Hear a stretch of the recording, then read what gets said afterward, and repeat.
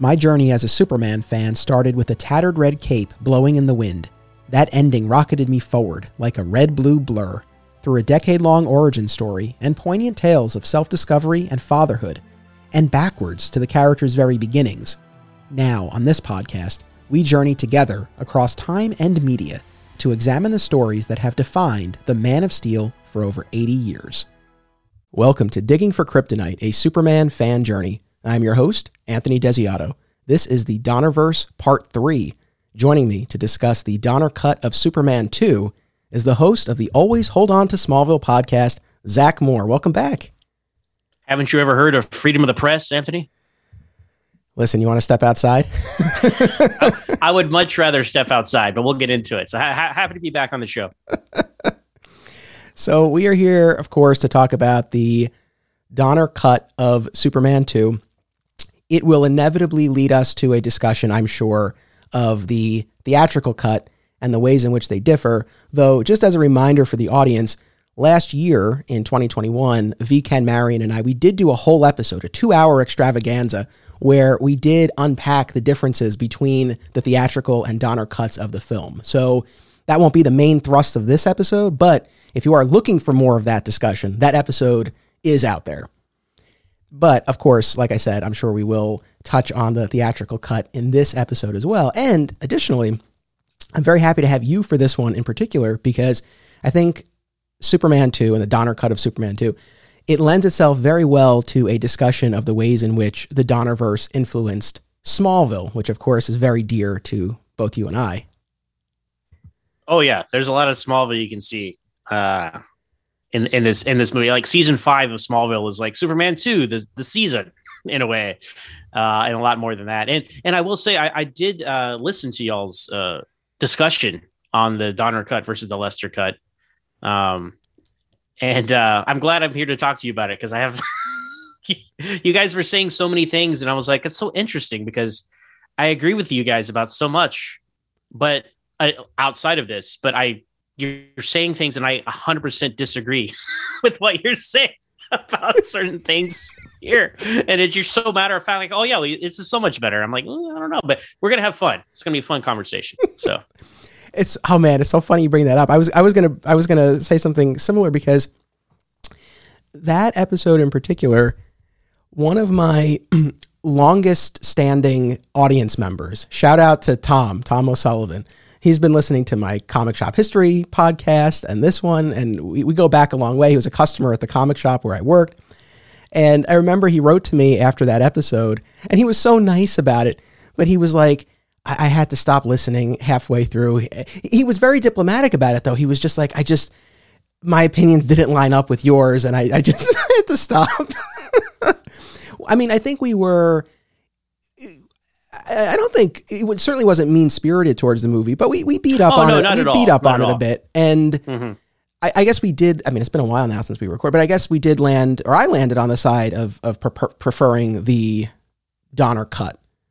Mm-hmm. Look, I'm saying it as if I'm asking you. It's been that long, and I'm like, I like the Donner cut better. You were both very pro Donner cut. Okay.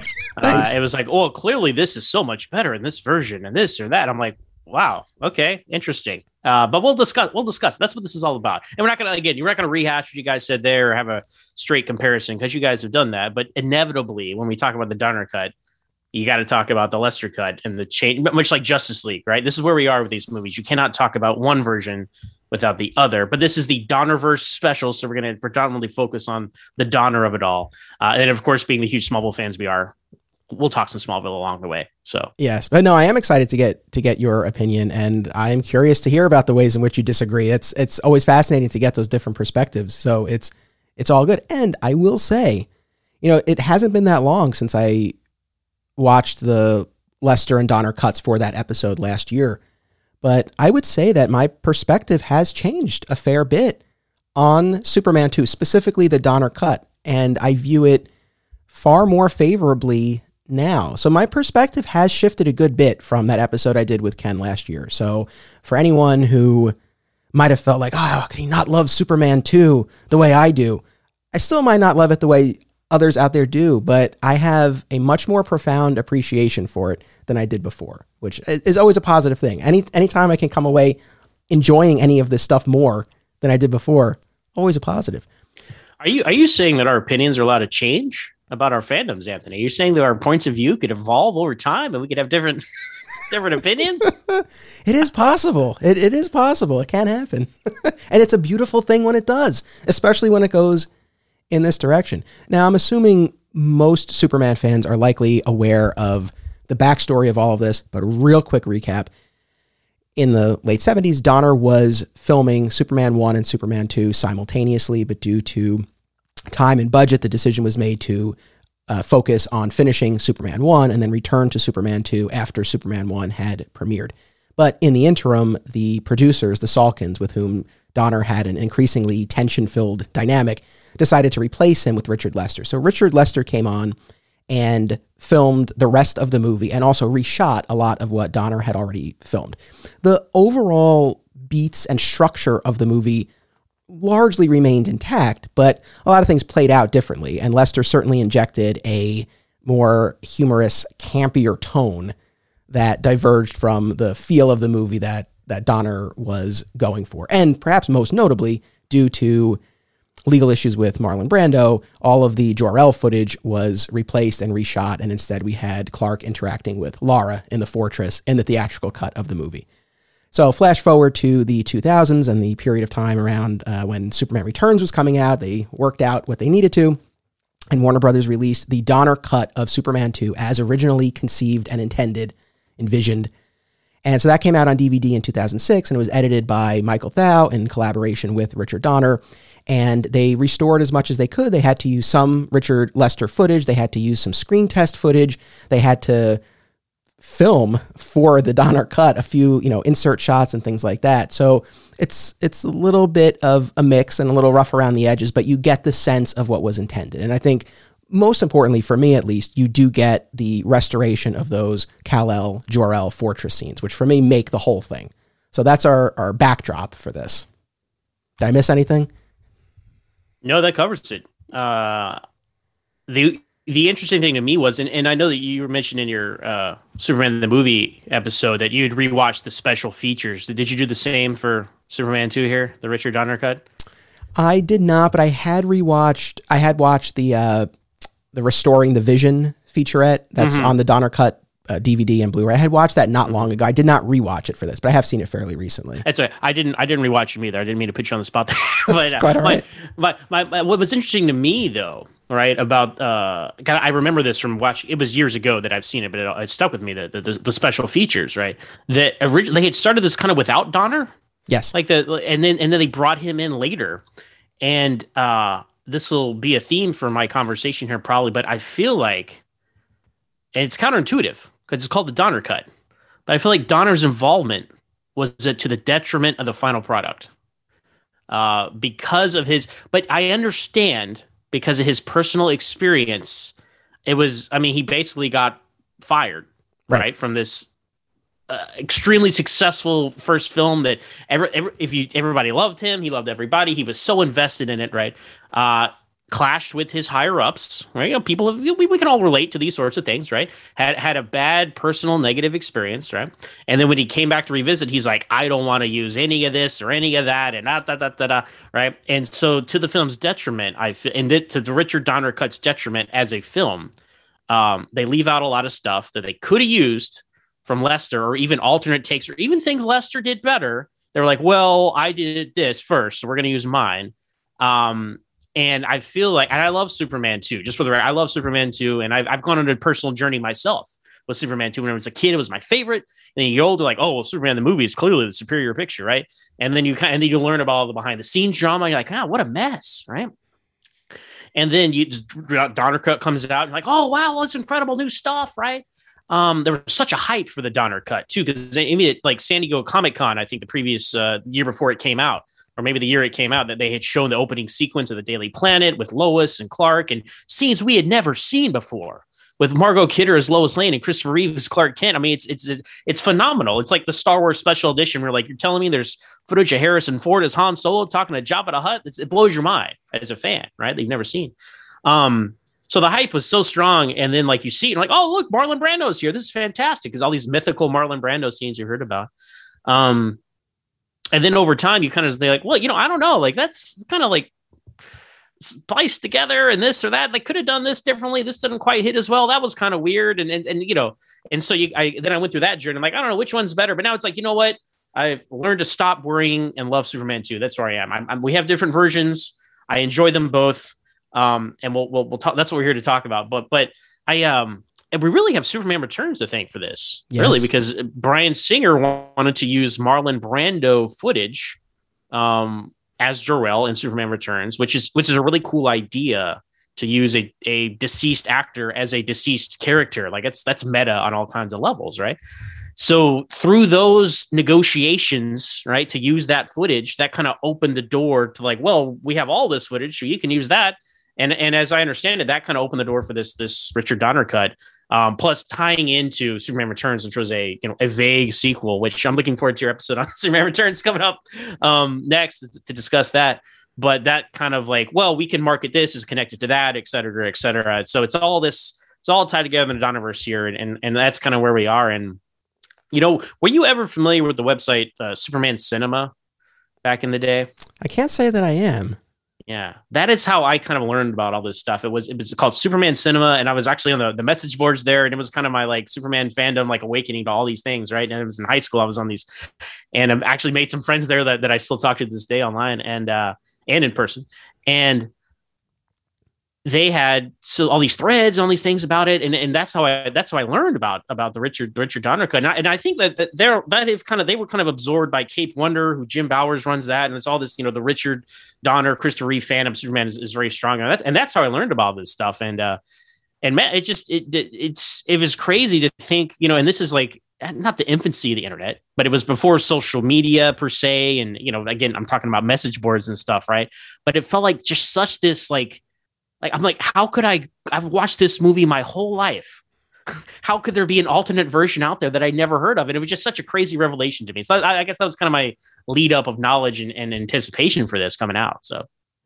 Yeah, no, it's funny because as you're saying all of that, I'm trying to think back to how much I even was aware of this and how large, if at all, it loomed in my own Superman fandom, the idea of this other cut. I mean, to be honest, I really don't recall all that specifically. So I guess it wasn't that big of a thing. Like I definitely remember when it was announced, and I remember when it came out, and I ran out to Best Buy and I bought the Donner Cut DVD as soon as it came out and all that. But, this wasn't something that I guess I was thinking about so much in anticipation of it. Not like I would later do with a different director's cut of a movie. With another Superman sequel where director was replaced. Yeah, quite the commonality there. But your point is definitely well taken about some of the ways, at least, in which the Donner cut suffers by trying to stick as closely as possible to the original vision. I mean, you mentioned, look, right in the introduction, you mentioned the famous line when Superman shows up at the Daily Planet to call out General Zod. And in the theatrical cut, we get the line, "Would you care to step outside?" And it's a perfect callback to the fight at the diner that the powerless Clark has just gone through. It ties into Donner footage. That's the thing. And so that's replaced with, "Haven't you ever heard of freedom of the press?" And it absolutely does not land the same way. And that's one of those things where, look, going back to Zack Snyder's Justice League, he has said in interviews, he was like, "I would rather burn the movie than use one frame I didn't shoot myself." And it's like, all right, man, like, I understand that. And I don't know if Donner had a similar mentality. Obviously, he had to use some Lester footage. There was stuff, the Battle of Metropolis, that he just didn't get to film. But, that's one of those instances where, and we can't speak for him, but it's like, do you think he genuinely, objectively felt like freedom of the press was a better line? Maybe he did, but I'm hard pressed to see that. I don't think so. And also, and this is we love Superman too, right? But we're getting into the weeds here, right? There's some voiceover work in here, which is clearly voice doubles, and I'm pretty sure whoever says General is not Christopher Reeve. Like, it just sounds, because I rewatching it, I was like, that it sounds like when he says freedom of the press, it sounds like him, but like the voiceover guy doesn't. Just like the guy who says, "Lois, what have you done?" and all these strange. I'm like, you could have used clearly this movie, this version of Superman 2 has no problem taking elements, visuals, music, right? Footage from Superman the movie. Why not just take something with like Clark saying, "Whoa, us," or just use the general from not, we're getting so granular here, but like this, it's just like use the general from Superman, the theatrical one there, instead of some weird voiceover guy. So it's just the whole thing throws, the music doesn't build up the same. Anyway, that kind of stuff is what we're talking about. But no, I think it's absolutely what it is. I think it's Richard Donner saying, you know what, I'm going to take back my movie that got taken from me. And you know what, like to your point, it's your thing, man. Like your name's on it. So I can't sit here and say, you know, it's how armchair quarterback of me to be like, you know, Richard Donner, director of Lethal Weapon and Superman the movie and the Woman. Let me tell you what you should have done. But it's clearly still was a very personal thing to him. Like this is gosh, what, 25 years after it had come out, and you know, he you could still tell he doesn't like the soft cuts, you know. And I guess calling back to what I even first started with talking about the special features, Michael Thal, the editor. This is what stuck out to him. He explains, he's like, yeah, so I had this initial cut of the movie, right? And it had, the memory kiss, and then he returns the flag to the White House, and he beats up the guy at the diner. It's a great ending. And that was my initial cut. And then I brought in Richard Donner and Tom Mankiewicz. So they go, no, we can't do that. And I was like, oh, well, that, what? And this has always stuck out to me. Tom Mankiewicz, a fantastic writer, creative consultant on both Donner films, Superman films, and they had asked him to come back, and he had, turned them down because his loyalty and his friendship with Richard Donner, totally understandable, right? And he is kind of what brought a lot of like groundedness and stuff to Superman the movie. But he always said something that I always stuck with me. He's like, well, Clark Kent can't kiss Lois Lane. This scene won't work. And I was like, what? What are you guys talking about? No, that's not how this works. So I just, they had certain things that they were like, no, we have to do this, we have to do that, which led to certain other things, which made this less than the sum of it could have been. That's ultimately where I fall on it. And then then there's a lot of deleted scenes that Donner shot that aren't in the Donner cut. And I don't understand. Like that to me, I don't like all the other stuff, even though I creatively disagree, I understand like the emotion behind it. But I'm like, Donner, you had like the villains go into the fortress, more of Lex and Miss Tessmacher. Like you had other things that you shot, which are in TV versions of this, by the way. That's the ultimate cut, by the way, out there somewhere. I'm waiting for that 3-hour TV cut to come out like the Superman the movie one did. Hopefully someone will find that on the shelf. But that, to me, that's an odd choice to not use your own footage in your own cut of the movie, right? I know. I rewatched those deleted scenes last night as well as I was rewatching the movie. And I had the same thought. I was like, wow, it's odd to have omitted these. To be perfectly honest, Lex and Miss Tessmacher coming and going from the fortress, it's like, all right, I can take or leave that. But Lex and the villains being carted off by the Arctic police, that felt like a key moment that would have been very natural to include here. And like you said, the villains showing up at the fortress and and some of those other pieces. Yeah, that was somewhat curious. I mean, I guess in the end, and you hit on this, that the mandate for this Donner cut wasn't to create the ultimate cut, as it were, of Superman 2, using the best of both versions. It was really to recreate to the extent possible what the original intention was. I can get on board with most of that, where the one thing that I just still cannot get over, no matter how much my opinion of this movie has changed or improved, the one thing I can never get past is the reversal of time at the end. 100% with you there.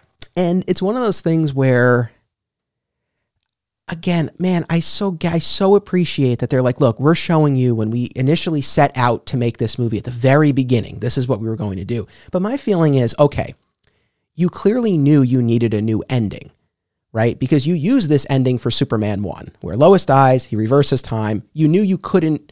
So my feeling is like, I would have preferred if they tried to recreate what they would have done had they gone back to work on the movie after Superman the movie came out. What ending would you have used then? And I guess they hadn't figured that out, but maybe that would have been something to figure out. Or just end the movie after Superman leaves Lois on her balcony. It's a bittersweet, melancholy end, but it's lovely in its own way, and it works, and it doesn't create the reversal of time completely undermines and renders moot everything that we've seen before. That's so frustrating. I have so many thoughts. So I'm a great defender of the reversal of time in Superman the movie. I feel like it's like, the power of love, right? I mean, like the idea of pushing himself. It's him here for a reason. Don't interfere with human history. Him hearing his two fathers in the sky. He makes his decision. He's like, I'm not going to let this happen again, right? It's a powerful moment carried by Christopher Reeve's emotional performance, right? His despair, his rage, like that primal scream is incredible, right? Such an amazing shot of him as well. And it's just, he goes back in time like 5 minutes, right? And it's like, and it's a one-off thing, and it's not going to happen again. And you understand, and it's not. I've talked about this with friends at the lunch table in high school for years. It's like, he's not literally reversing Earth. It's a visual representation of him traveling into. It's a 1978 special effect visual representation of a superhero going back in time. Okay, it's not reversing the rotation of the Earth. It's a fun joke. We all laugh about it, but that's he's going back in time. He's going forward in time, and that works in a one-off, right? And I know a lot of people have a huge problem with that, right, in the movie. And I'm like, you know what? Fair enough to you, but this is the pre-crisis Superman who is just incredibly powerful, right? But you can absolutely never do that again. And I can't believe they did it. I cannot believe they did. They made a sequel to a movie that was never made with this. Like, this Richard Donner cut is a sequel to, like, well, if we didn't do because the initial idea for Superman the movie was it's going to end on this cliffhanger where he throws the missile into space, and free with Zod was the cliffhanger. But then when they decided to kind of like, well, we don't know what we're going to do because we're over budget, like, they made Superman the movie self-contained. And this had to be a sequel to that, not what you would have done in 1977. You needed what you would have done in 1980. And to your point, it doesn't lead anywhere. Like, there's not a Richard Donner Superman 3. So just make this its own little offshoot universe, and Lois can know, and they can leave it there, melancholy. And I thought to myself, like, okay, the time reversal. Why did you do this?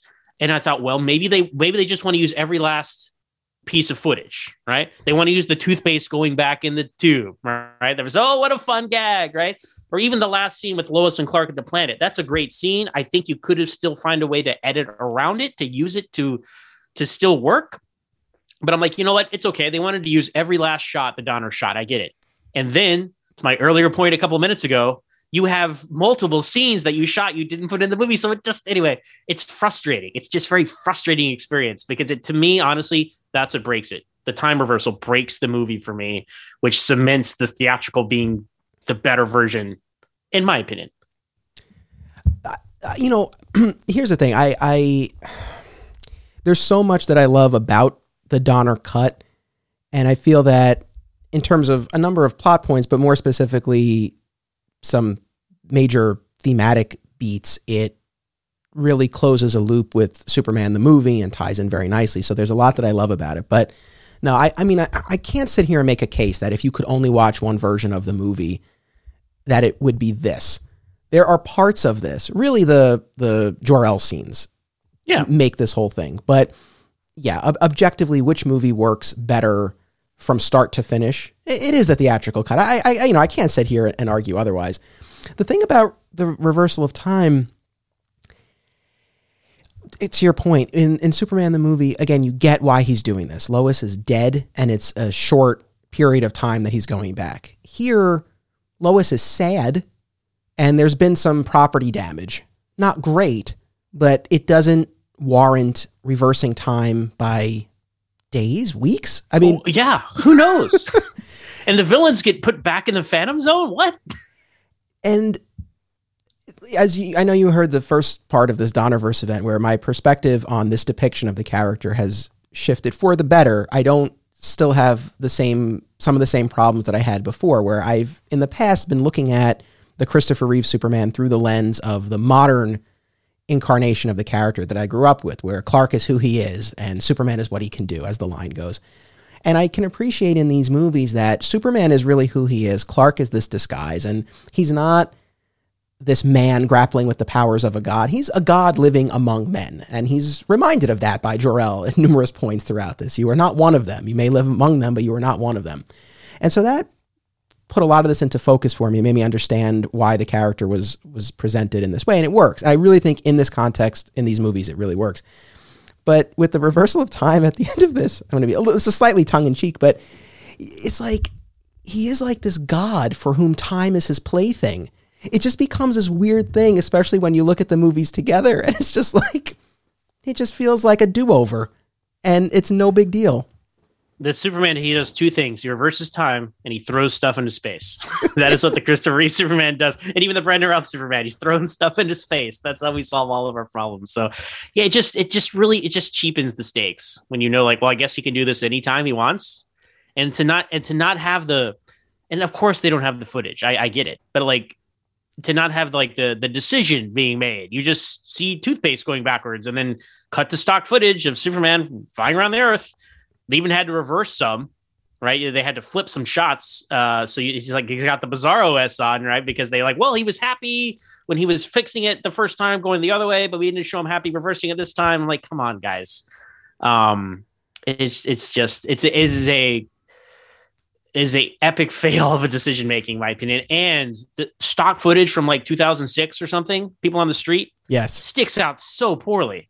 So you know what that reminded me? That whole sequence reminded me of like a History Channel documentary about something, right? Or it's, you know what I mean? Like Life After People. And it shows like this, just the way it was presented. And it's because they took some stock footage and did some rudimentary CGI. I don't know what the budget was on this, to be honest. Clearly it wasn't very high because there's some questionable CGI in there, but it just, the entire presentation of it just falls on its face. And had been able to see, because I believe in the original intention was, Lois was going to get killed by the Phantom Zone criminals, but also the world was going to just be so messed up. Like he sees like all this destruction, and I mean, yeah, the Statue of Liberty got messed up, but you can fix that, and I don't know. So that's where we are. But we've been we're kind of heavy on the leg. This is where I don't like. Let's pull back and let's talk some positives here, Anthony, about the Donner cut. Yeah, and I will say that's really the main problem that I have with it. So I think a lot of the rest of this will be more positive, but I'm glad we spoke about it up top, because I think that we've set the table for not liking the ending. And so when we talk about Clark going back to the diner, for example, we all understand, right, in the context of the Donner cut, that makes no sense because those events never happened. So he goes to teach this guy a lesson who has never met him for all intents and purposes. So we've established that now. So, we don't have to keep beating up on that aspect, I guess. I will bring that Donner scene up again later, but yes. Let me ask you, let me jump to a Smallville question before we get even deeper into Superman 2. Like I said, it's a perfect episode to talk about the ways in which the Donnerverse influenced our favorite show. And most notably, perhaps, is the casting of Zod actor Terrence Stamp as the voice of Jor-El, who we hear on Smallville from seasons 2 through 10. Now, the characterization of Jor-El on Smallville was a harsher, more critical, more domineering version of the character than we've gotten in virtually any other incarnation. And that characterization, coupled with the casting of Terrence Stamp, I remember the speculation, and I'm sure you do, a lot of speculation among fans at the time that it wasn't actually Jor-El, that it was Zod, some sort of trick. Do you remember this? Was it speculation that you shared in? What were your thoughts at the time? I remembered this, and I thought, fans have their fun theories, and it's always fun to speculate about these sorts of things, but I never really bought it. I thought, no, this is a legacy casting. Christopher Reeve is not playing Superman. Terrence Stamp is not playing Zod, and Ed O'Toole is not playing Lana, right? I mean, a precedent had been set. Now, because this Jor-El in Smallville was so antagonistic, and he's like, "Come to me, Kal-El." I'm like, oh wow, like it really does sound like Superman 2 now, right? That I understand why people, and they could have done that if they really wanted to. Like, well, Zod corrupted the AI of the ship, and I'm your true dad. They did, again, Smallville, you heard us talk about it in our previous episode. They ran so long, they tried a lot of different things. So at first they're like, and I find that the more fascinating take, honestly, on Jor-El. It's like, you know what, we're doing something new here. This is not the Marlon Brando, I've sent you my only son Jor-El thing. This is an alien culture with a whole different philosophy. And you know what, maybe they did think, you know what, I'm going to send my son here who's going to rule. Great. And then you have Jor-El over here and Lionel over here for Clark. and Lex, and that's like, oh, that's so cool. And it even reinforces why the Kents are the difference maker for Clark, because it's like, you know, people say like, oh, well, it's you know, the Kents are what made Superman. It's like, yeah, but then he's got Jor-El telling him like, hey, you're gonna, especially in these movies, for example, like you're gonna go save the world, right? I'm like, oh, okay, great. Now Smallville did some, I won't call it course correction. It was just like they changed kind of what they were doing. How much of that is because of Superman Returns, we'll never know, right? Because before Superman Returns, Smallville was about geometric shapes and caves, and then it was a Fortress of Solitude with crystals, literally showing you stock footage from Superman the movie, you know. So it existed in this weird space there, but no, I thought the voice of Terrence Stamp is fantastic as Jor-El, especially for what they were going for earlier. Even if you're not a Superman fan, he's got a cool, commanding voice. You know, it's like he is a guy that you could never see and still feel his presence, right? Which is, as much as I love Superman and Lois, the current show as of this recording, I have not been too impressed by either of the parents, honestly. You know, Jor-El, they're fine. They exist. They are just plot points. They are just like, I'm your holographic father. That, like, I don't get any kind of gravitas or anything from either of them. And it really makes me appreciate the Terrence Stamp Jor-El even more from Smallville, because even though we never saw him, he was a presence, right? And when he interacted with Clark, it meant something. And now it's just like, hey, here's my holographic mom, and she's doing scans on people, and my holographic dad's over here. Now I like the story of Superman and Lois and what they're doing. Just the presentation is lacking. So that's a very long answer to your question there, Anthony. No, it's all good. I share your view on Superman and Lois. Love the show. Not the biggest fan of their Jor-El or Lara, in particular the Jor-El. Gravitas is the perfect word. That's exactly what I was thinking as you were laying that out. If there's a certain weight that's just not there, and I don't know exactly what it is. Maybe because we see him so clearly, full-bodied. You know, it's a hologram, but he's basically there. You know, one of the episodes with the flashback one where he's asking Clark, "Oh, how was your wedding?" It's just like, I don't know. It's too so strange, isn't it? Yeah, it was a little so strange. It was a little weird. There needs to be more distance, right? The floating head or the disembodied voice that we got on Smallville. I felt like that works better. As far as Smallville, yeah, I don't remember ever thinking like, oh, it might really be Zod. I remember reading that on the Krypton site message boards. I don't know that was something I necessarily shared in, nor would I have wanted it. I think that I agree with everything you said about the roles of the parents in the show and the difference that they make. And this depiction of Jor-El reinforced that. And also, look, it created a lot of tension. I think that's probably one of the reasons the show was able to go as long as it did. If everything was great between Clark and Jor-El from the jump, you don't have as far to go. So they got a lot of mileage out of that tension all the way up until the final minutes. I mean, it really took until the final minutes of the show for Jor-El to truly come around and embrace his son and give him those words that Clark had so longed for. Mm-hmm.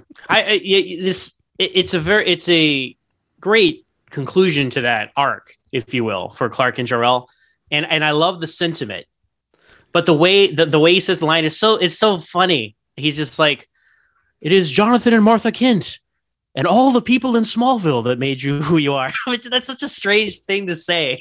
It's but that line always stuck out to me. Like, and all the people there. Just, I don't know.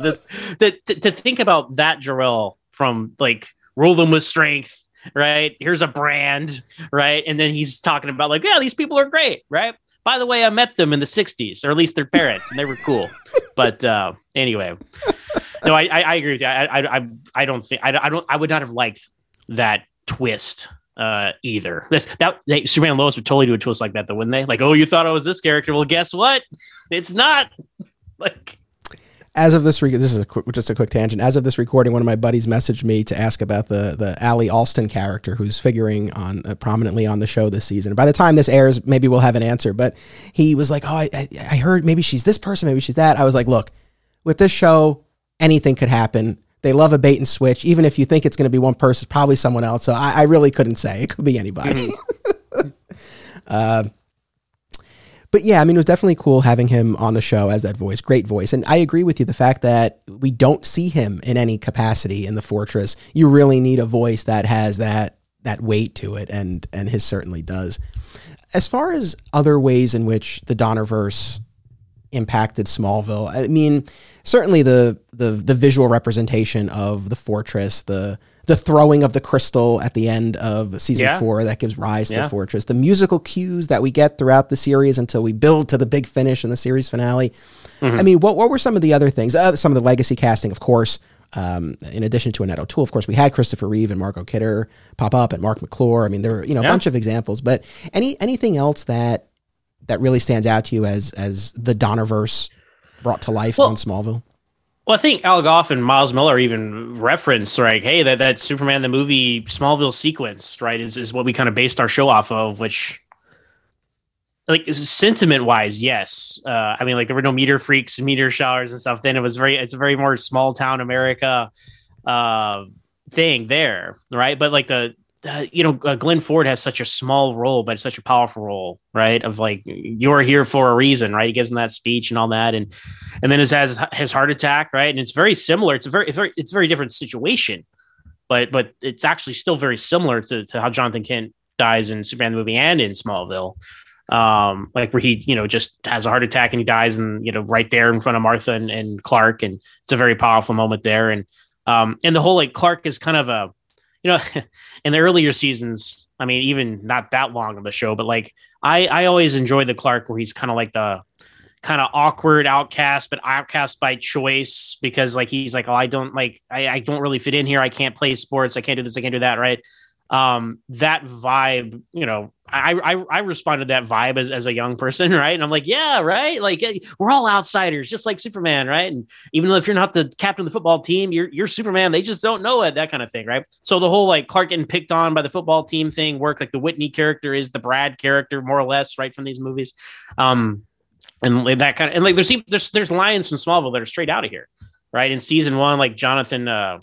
Episode Nicodemus, I'm going to drop some Smallville knowledge on people, right? Jonathan has like a fever and he's dying in the hospital, and Clark's like, all my abilities and there's nothing I can do to help him, right? And when Clark wants to play football, Jonathan says you're here for much more important things than winning football games, right? These kind of themes, right? These so definitely, especially early Smallville, they're really basing it off of a small sample size, but still it leaves an incredible impact, right?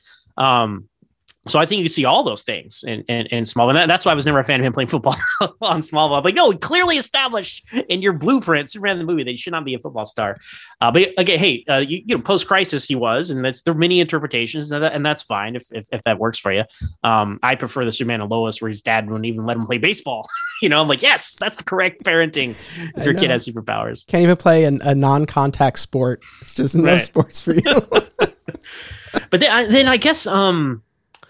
something that very, applicable to the Donner Lester cut conversation is like Superman's intimacy with others, right? In the Donner cut, right? Him and Lois consummate their relationship before he gives up his powers. In the Lester cut, it's after. So the Lester cut kind of implies, and you guys touched on this as well, I think, in your conversation. The Lester cut implies like, well, I can't be with human women if I am a superpowered man. Right. And so that's kind of, it's not said, but it's implied through the series of events. Right. And here, and I remember this was some of the buzz back then. Remember this came out like pre-Superman Returns, or it was like concurrent with Superman Returns, right? The Donner cut. They're like, oh, well, he had sex with Lois before he gave up his powers. And so the kid in Superman Returns is going to be his and have powers. Right. That was all the conjecture. And that's your own that's for you to have about Superman Returns in a couple episodes. But it's like, but that movie doesn't even recognize Superman 2. They like, it's very complicated. So this technically should have been when Lois got pregnant with Jason. But then if you reverse time, that's a problem because it never happened. Then if you do a memory kiss, that's an even bigger problem because how did I get pregnant with your kid? Right. But that's not for us to discuss today. So, but those are just things I thought about. I bring it because Smallville had the whole like subplot with like, well, I have my powers now, I can't be with Lana and this and that, and that was a big fact. We actually talked about when you were on my podcast talking about Persona, the episode with Bizarro, where that was a thing with Lana and Bizarro, and it wasn't for Lana and Clark, and that was just very it was a subplot of Smallville on and off for a while, and that's not addressed straight on here, but you could kind of see the connection there somewhere. We'll be back in action in just a moment following these words about our sponsors. Acme Comics is a locally owned and operated full-service comic book store in Greensboro, North Carolina, for people of all ages and walks of life. Since 1983, this 9-time Eisner Award nominee uses their collective knowledge and resources to connect you with the best material available. They pride themselves on their significant contemporary and vintage back issue selection. Mail order subscriptions to new releases are available, and all offerings are available to anyone, anywhere via mail order. Follow Acme on social media and eBay, listen to the Acme Cast on all podcast services, and visit acmecomics.com for much more. Film lovers and filmmakers should check out this family of film festivals: Brightside Tavern in Jersey City, Hang On to Your Shorts in Asbury Park, Point Lookout on Long Island, and In the Cut in Bloomfield, New Jersey. I am an alum of these festivals, and I found them to be very enjoyable and well-run events.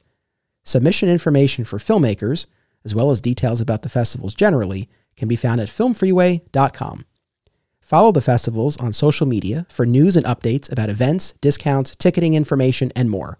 Also, be sure to listen to the Hang On to Your Shorts and Cullen on Film podcasts, available via a shared universe network. A great friend of this show is one of our regular guests, Justin DeVoe.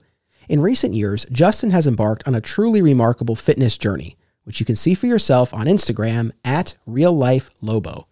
And if you're looking for guidance in starting or continuing your own fitness journey, check out at Iron and Honor on Instagram. Flat Squirrel Productions is an affiliate of BCW Supplies. The next time you need to restock on comic book bags, boards, boxes, and more, be sure to use promo code FSP for Flat Squirrel Productions to save 10% on your order. Again, that's promo code FSP. It helps support the show too. Thanks. It's funny because it's subtle in a sense, but yeah, when you look at the sequence of those scenes in the two cuts, you're 100% right. In the theatrical cut, he seemingly has to give up his powers first in order to bed Lois. So that conveys the sense that he is not physically able to engage in that act with a human being. Now, on the one hand, I think it makes wanting to give up the powers more, it's a cleaner, simpler, maybe more understandable and digestible dilemma and choice. It's like, well, he wants to be with her literally, and he can't do that unless he gives up his powers.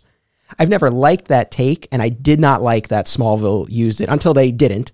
Right? They for these few seasons where he's like, I can't have sex with Lana, and then I think we might have even talked about it. Yeah, I think we did talk about this specifically when I was on your show. But there's one of like season 9 episodes when Clark and Lois are dating at this point, and they go to the bed and breakfast with Oliver and Chloe, and Chloe says something like, "Oh, like I thought you and Lois, like I thought you couldn't be with a woman," and he was like, "Well, I've been training with Jor-El, and I figured out how to use my powers." It's like, what? Good on them for addressing it. At least they addressed it, yes. Because how many threads on the internet would have been like, well, this started season 5, blah, blah, blah, blah. But it is kind of like, well, how does that work? I don't even, good. You know what? You addressed it. We'll move on. But it's just, how do you train for something like that in the Fortress of Solitude? I don't know. I mean, that's the scene. Wouldn't you have loved to have seen that scene? Oh, man. Because it's like, does Jor-El bring it up? Is that part of the lesson? Your compatibility with humans. Does Clark bring it up? He's like, look, man, I've been depriving myself for years. Like, can we work something out here?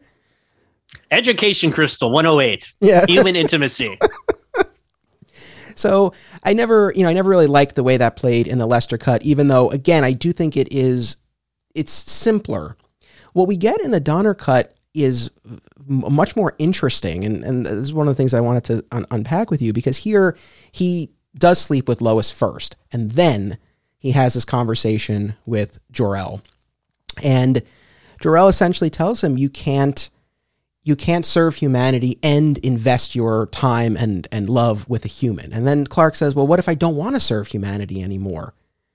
And apparently retaining his powers, but simply not being Superman, like that's not an option here. It's one or the other as far as how Jor-El sees it. And he says, if you want to live as one of them and love one of them, then it follows you must live as one of them, be one of them.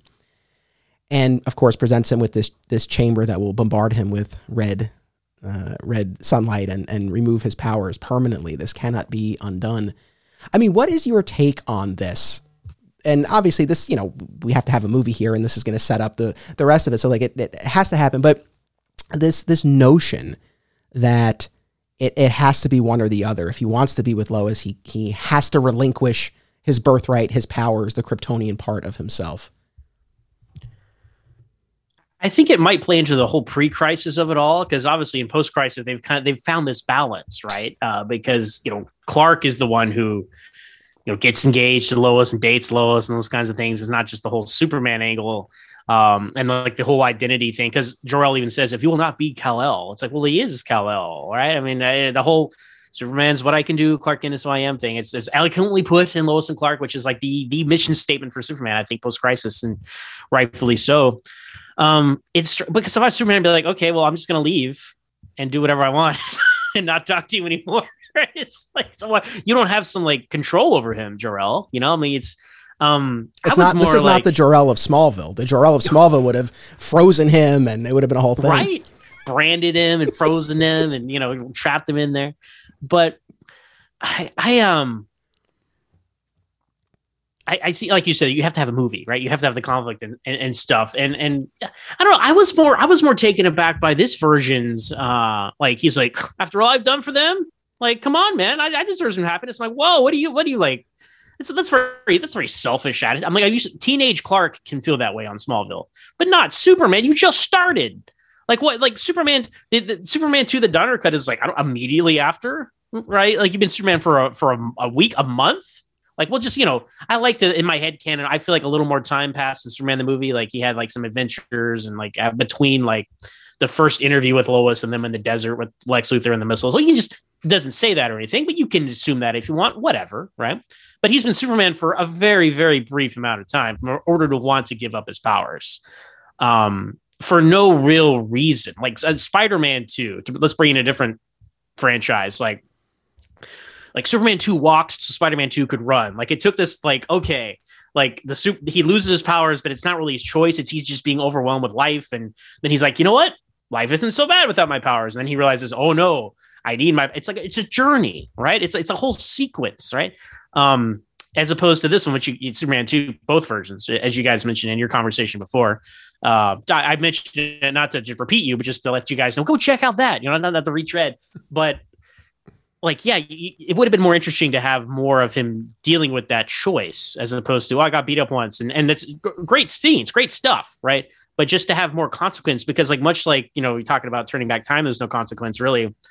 Yeah, his consequence for losing his powers is the Jor-El has to give up his life energy, right?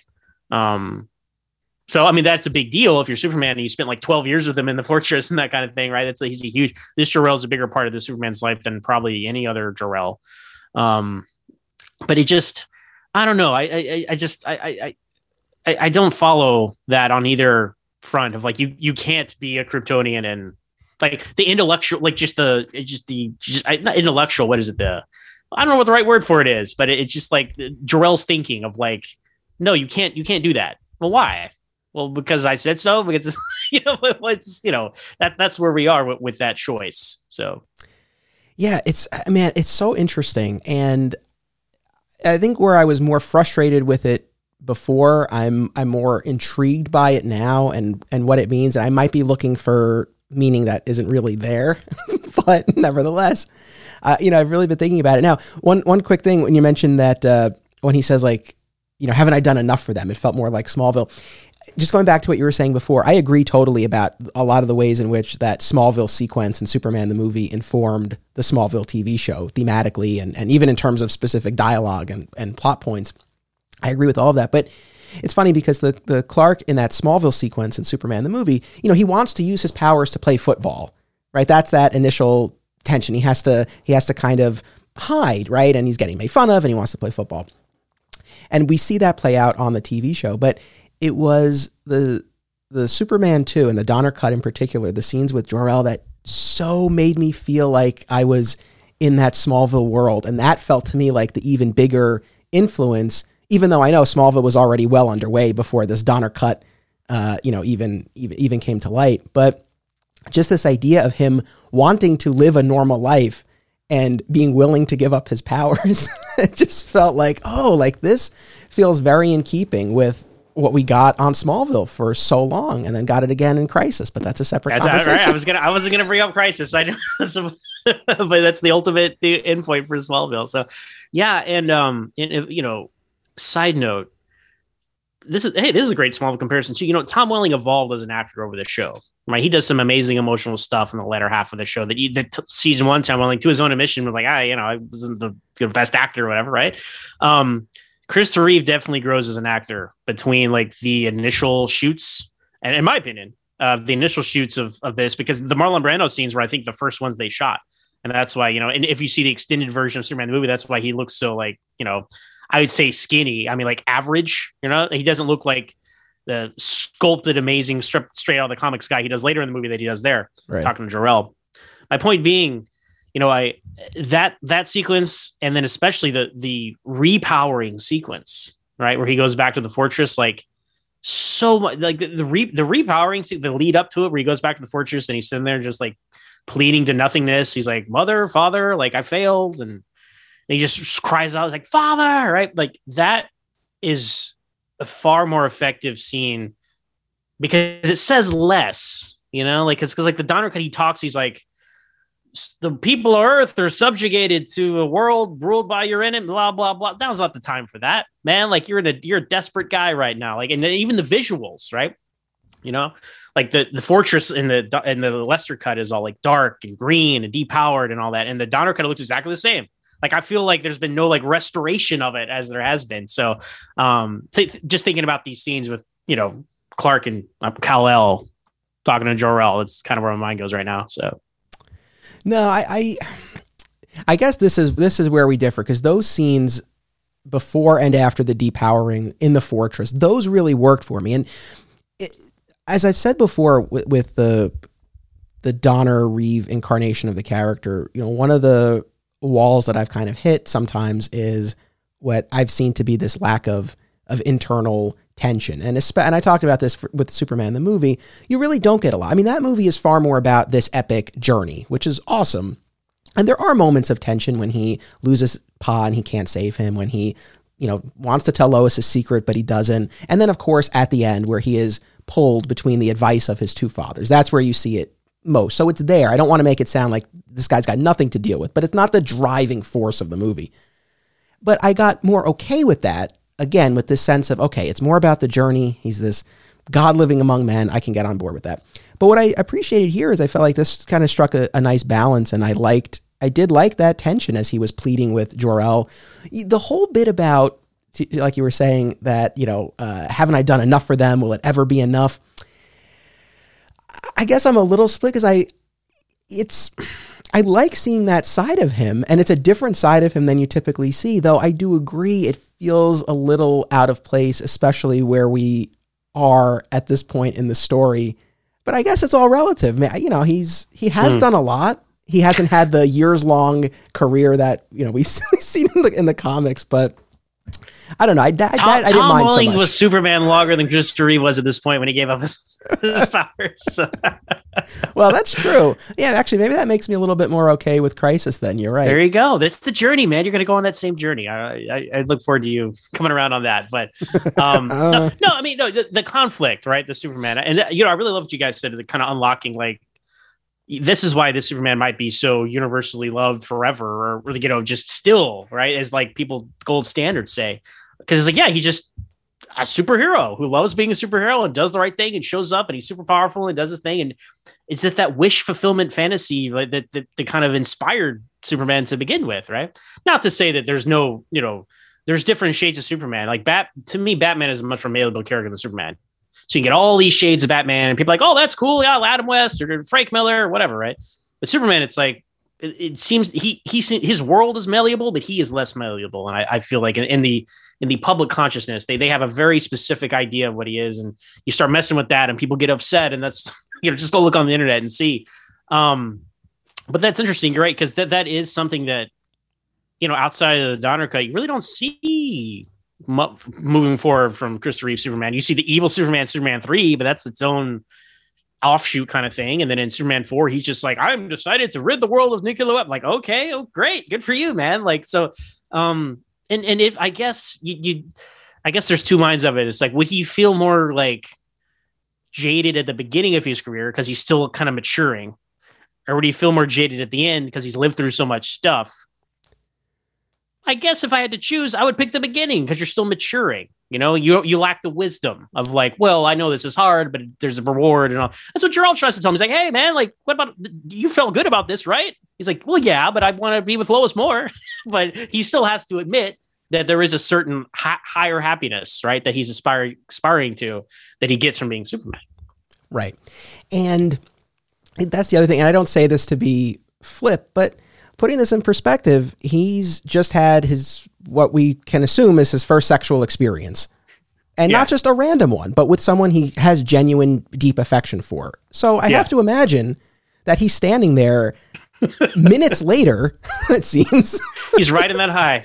He's right. You know, so I mean, I have to imagine that's fueling maybe some of that, the brashness, if you want to call it that you might not typically see. So again, I definitely appreciated this different side of the character.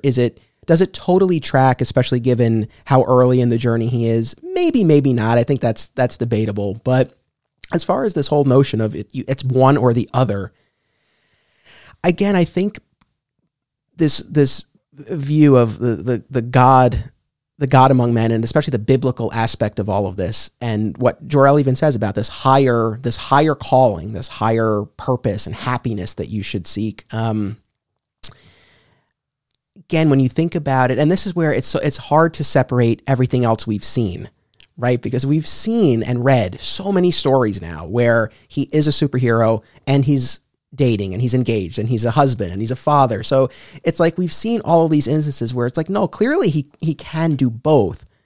But I can get past that, I suppose, and recognize, like, in this version of the story, the way Jor-El sees it, it's one or the other. Now, why Clark?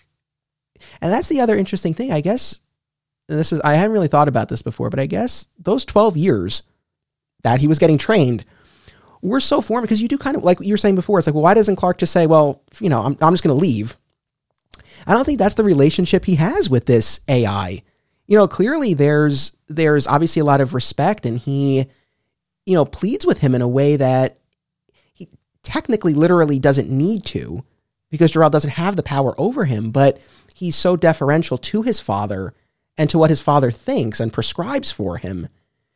It's a different take. It's not one, you know, look, Tom Welling's Clark was always butting heads with Jor-El, no problem.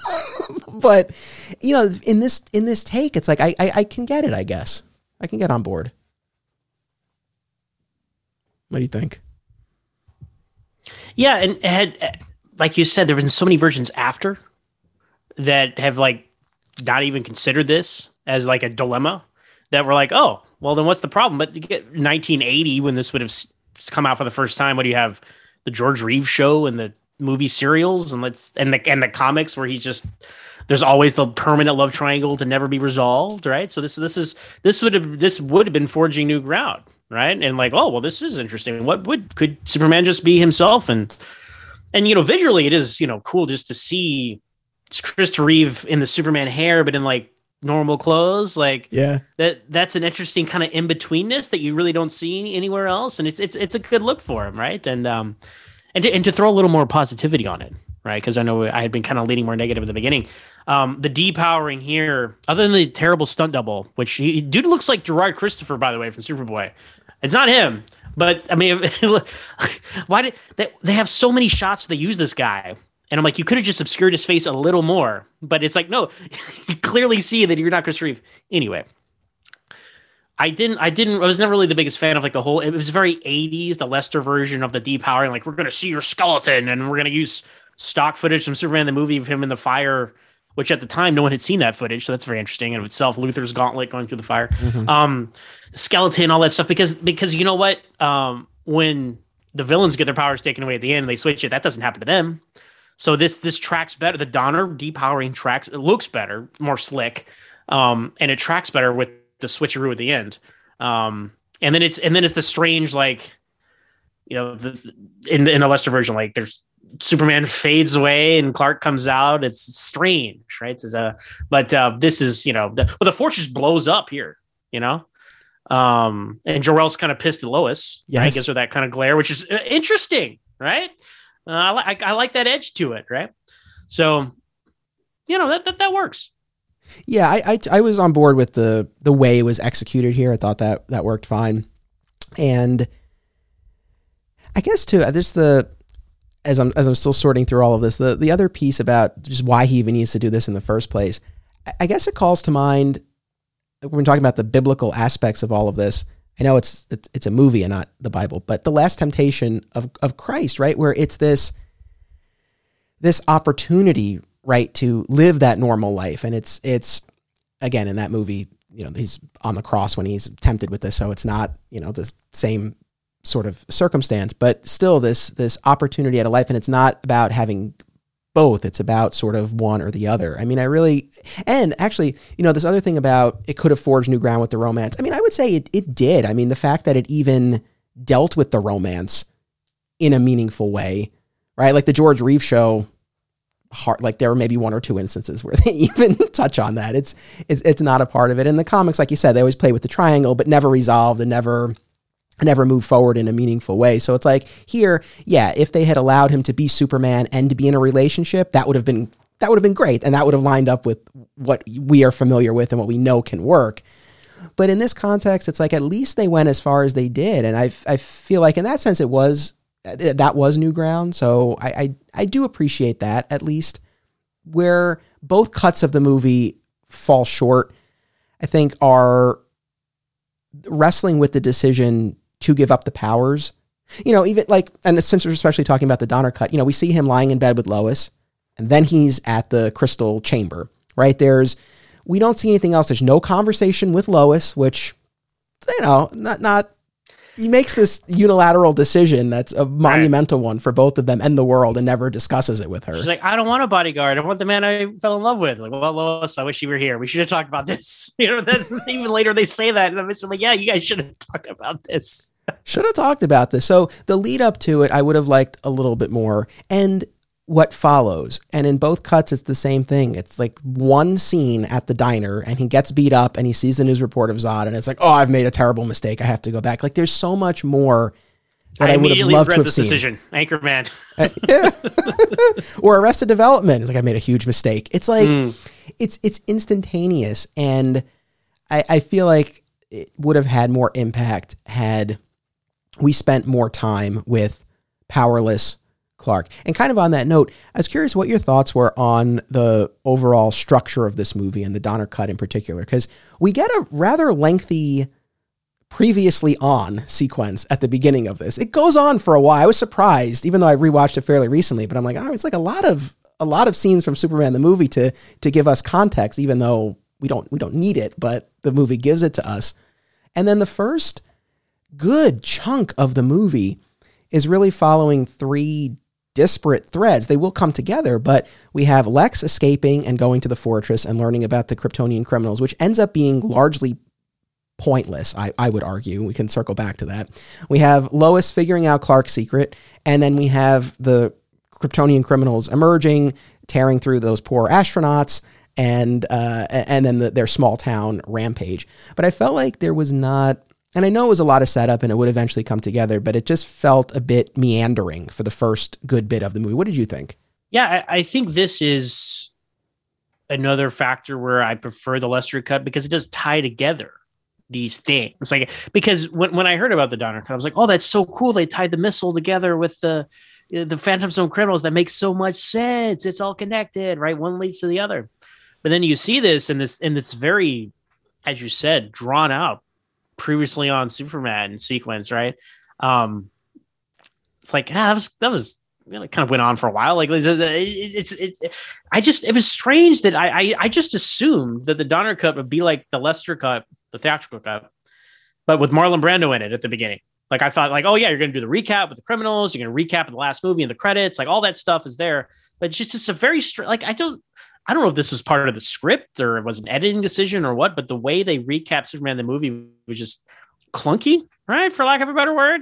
Not very elegant. And then some pretty questionable CGI, if I must say, when they get released from the Phantom Zone. I do prefer, there's something about like, yeah, there's dated practical effects like the 80s. I'm like, that still dates better than this strange, like, again, I go to like History Channel documentary, Sci-Fi Channel original movie kind of level CGI. And again, I don't know their budget. I don't want to keep dunking on them. But it is an XK-101 rocket, not an XK-10 rocket. They left a number off the rocket, and that's annoying. But I know I'm nitpicking. So, but all that to say, there's not any Superman action until Niagara Falls in this movie, Anthony, like outside the recap. And as I understand it, there would have been Donner didn't get any chance to film him, but Superman would have like flown by a jet and stopped like some fox hunters, or there was something for Superman to do before, later on in the movie. And I think that kind of shows, not that I'm like sitting here like, where's Superman? But it is odd. You go like halfway through the movie where there's really nothing going on. And then he gives up his powers, so there's really not much Superman in Superman 2. But I did like the expanded Lex stuff. I liked the expanded Lex stuff. That just even seeing extensions were good. In the Donner cut, more back and forth with Otis was great. I think I prefer Gene Hackman's Lex in 2 than in 1. I do too. I would agree with that. Yeah, just he has more shades to him. He's bald for more of it, which is great. Or at least has like a bald cap on. And even, a big change, positives, right? I got positives for this. A change they made for the Donner cut was when they're in the hot air balloon after they escape. They put that in Metropolis right after they escape, and they have him and Miss Tessmacher have that conversation. That conversation makes way more sense happening where it does right after they escape than like, you should go like 100 miles and not just talk about what happened with Otis, in the theatrical cut. Anyway, thoughts I have about the pacing there, and because it does take a while to come together, and the Donner cut too, like even the tweaks they make to like the attack on the moon, right? Like they do a little camera tilt when they fly off that just adds so much more life to that shot. And then just technically, just overall, like because thinking about these sequences, it stuck out to me here too, like. The color timing I much prefer on the Donner cut. It's a cooler, everything's more blue, everything was more like kind of like brownish and almost dingy sometimes looks in the theatrical version. Now that was like of the times, right? I guess like late 70s, early 80s, a lot of those films have that look to them, but I prefer that kind of cooler, cleaner look that the Donner cut has. So those are those are some scattershot thoughts about the beginning, but absolutely as I referenced it earlier, the opening scene, the Daily Planet with Lois and Clark and Perry, right. And her jumping out the window, that is fantastic stuff.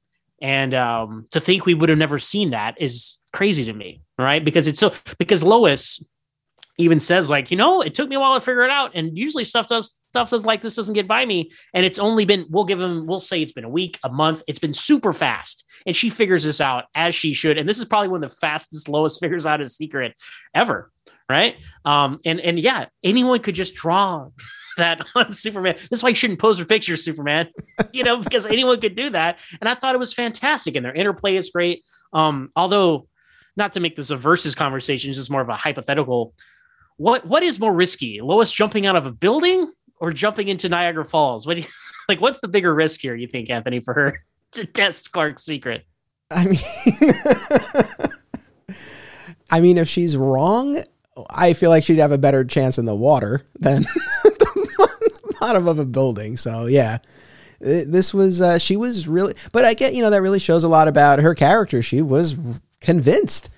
And of course she was right, but Clark is very committed to the bit, and obviously, super speeds down to the street and uses his super breath and heat vision to cushion her fall. But heat vision through the glasses, which I always love in these movies. I know. You do tilt the glasses down. I guess Dean Cain did that on Lois and Clark, right? He used to tilt the glasses down. Mm-hmm. So that's what even when you're like playing Superman as a kid, you're like, I'm going to tilt the glasses down, but it's like, oh, you're just firing right through those glasses there. So, but they take this sequence and they repurpose it for Niagara Falls, and I like them both, like to different degrees of, but I think ultimate version of the movie aside, I think you do have to not do both because it's so repetitive. Like you have to choose one.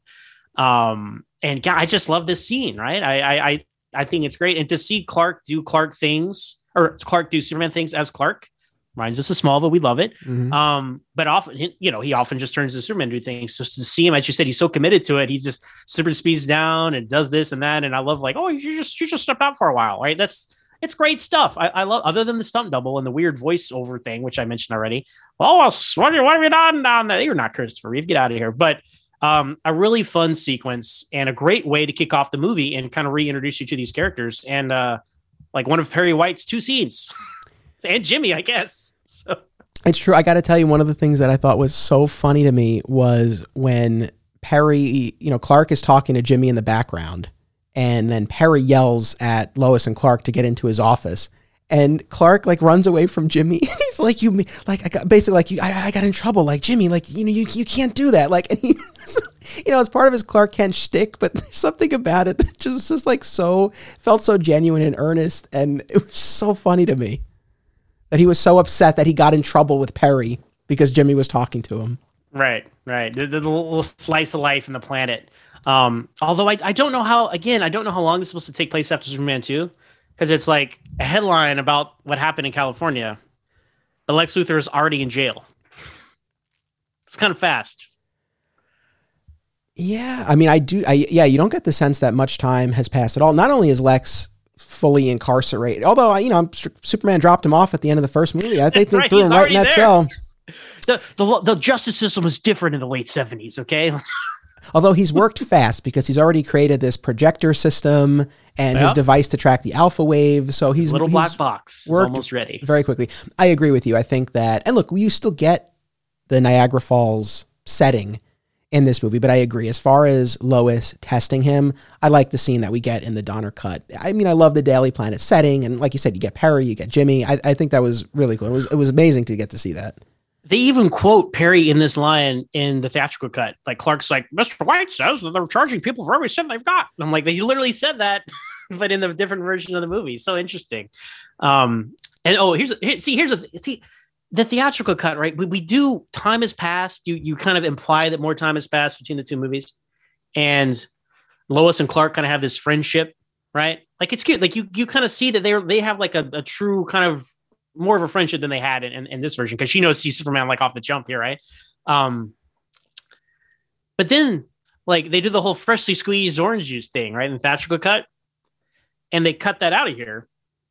But then when we go to Niagara Falls, she's like, "Hey, will you get me some orange juice?" She's like, I know, freshly squeezed. I'm like, what? You guys can't, you got to edit that out. Like you can't leave in an in joke that's referencing a scene that you deleted earlier in the movie. But anyway, now we're getting in the weeds of the comparison, but I just wanted to throw that out there. I mean, I'll speak up on the movie's defense. I guess it gives you the sense that, because I had the same thought as I was watching. I'm like, that doesn't really work. But it was like, it shows, even though we've not seen that other moment about the orange juice, it's like you can fill in the blanks in your head. And it's like, clearly they have this rapport and they know each other this well. So even though you haven't seen it, it's like, that's where that's coming from. I was okay with that. Going back to the Lex stuff, it's funny because I liked Lex's escape. I like Lex in the fortress. Of course, we would see another iteration of that and echoes of that in Superman Returns.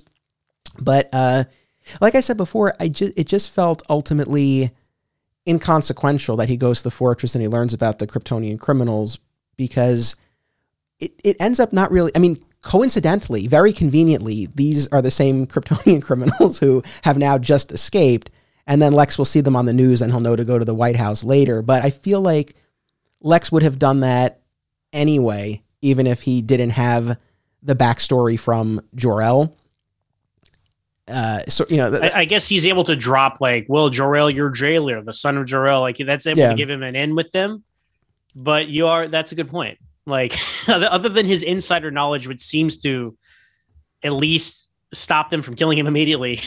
Right.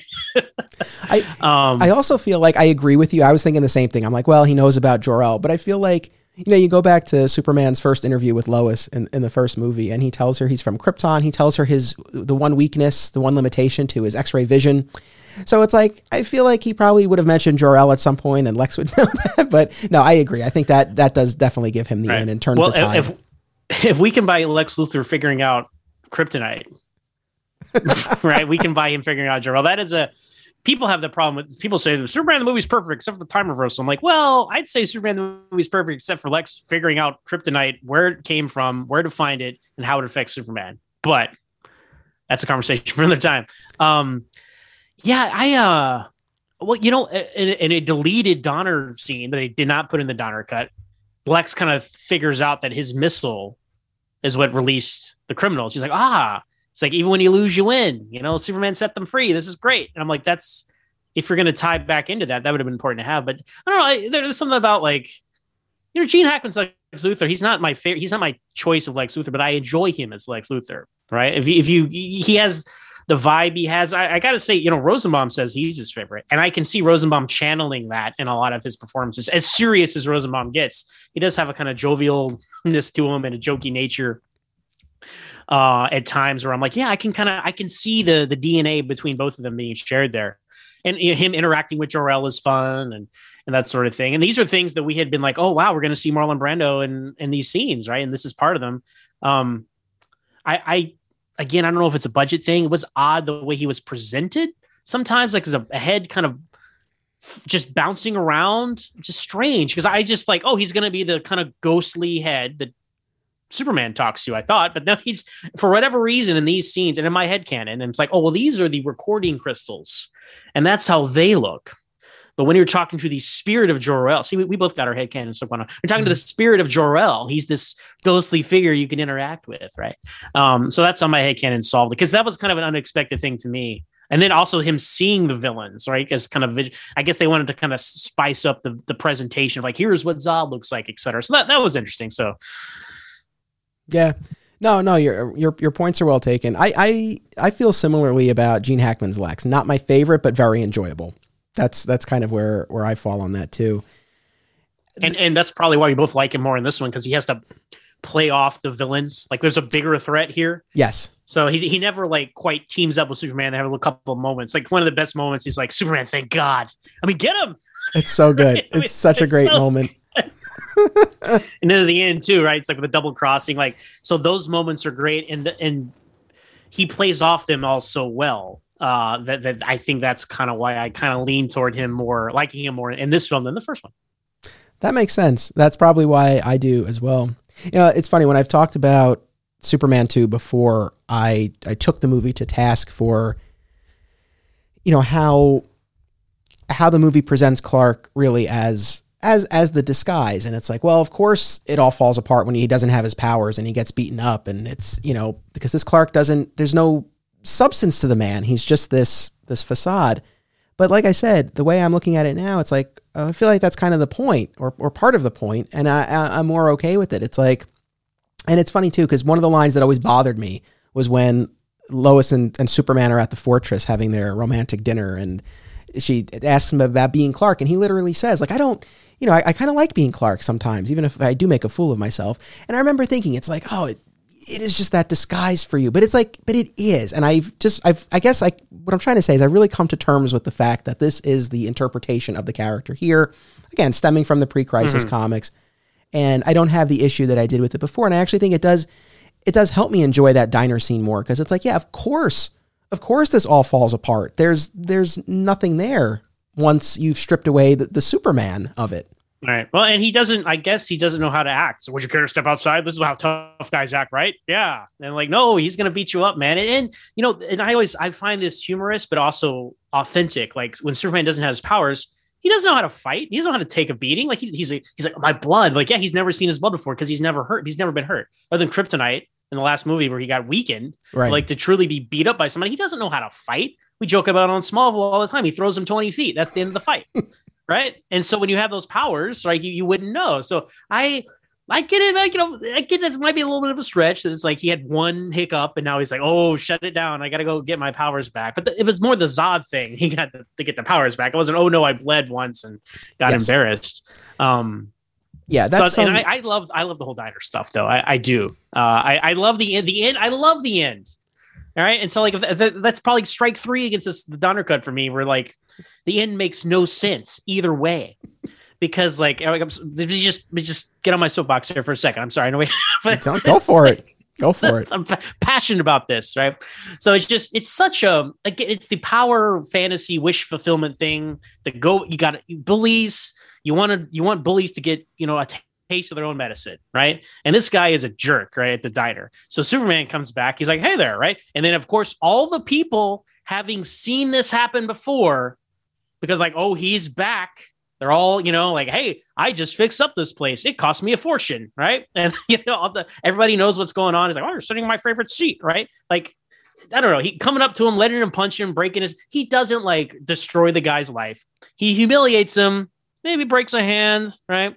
But the guy had it coming. And this is a quote that I will always think about. And when he gives the people the money, he's like, "Oh, I've been working out," and he does the whole arm punch thing, and he walks off, and the Superman theme starts. And because Superman, being Clark Kent, being a responsible person, was like, I might cause some chaos, but you know what? I'm going to pay for it, right? Just like when he I don't know if this scene is in this movie actually, but when he turns back into Clark at Niagara Falls, he leaves the money for the hot dogs, right? When nobody's looking. That's the kind of guy Superman is. Actually, I don't think that shot's in the Donner cut, but anyway, anyway, it's not even in there. So on every level, I really enjoy that. I know you guys really were not a fan of the diner stuff in your conversation about Superman 2 before, but that's a comic book. Like, you know what? Good triumphs over evil. You know what, kids? The bullies are going to get theirs in the end. I don't know. It's a fun kind of note to end on. Again, though, in the Donner cut, it makes absolutely no sense because, why would he tell the people that he's been working out if they've never seen him before? They clearly all recognize each other. It's not it doesn't work that way. And what's crazy is Donner filmed this stuff with the intention of doing the time reversal at the end. So it doesn't work in the Donner stuff. It only works in the theatrical cut, in the version it wasn't supposed to be in.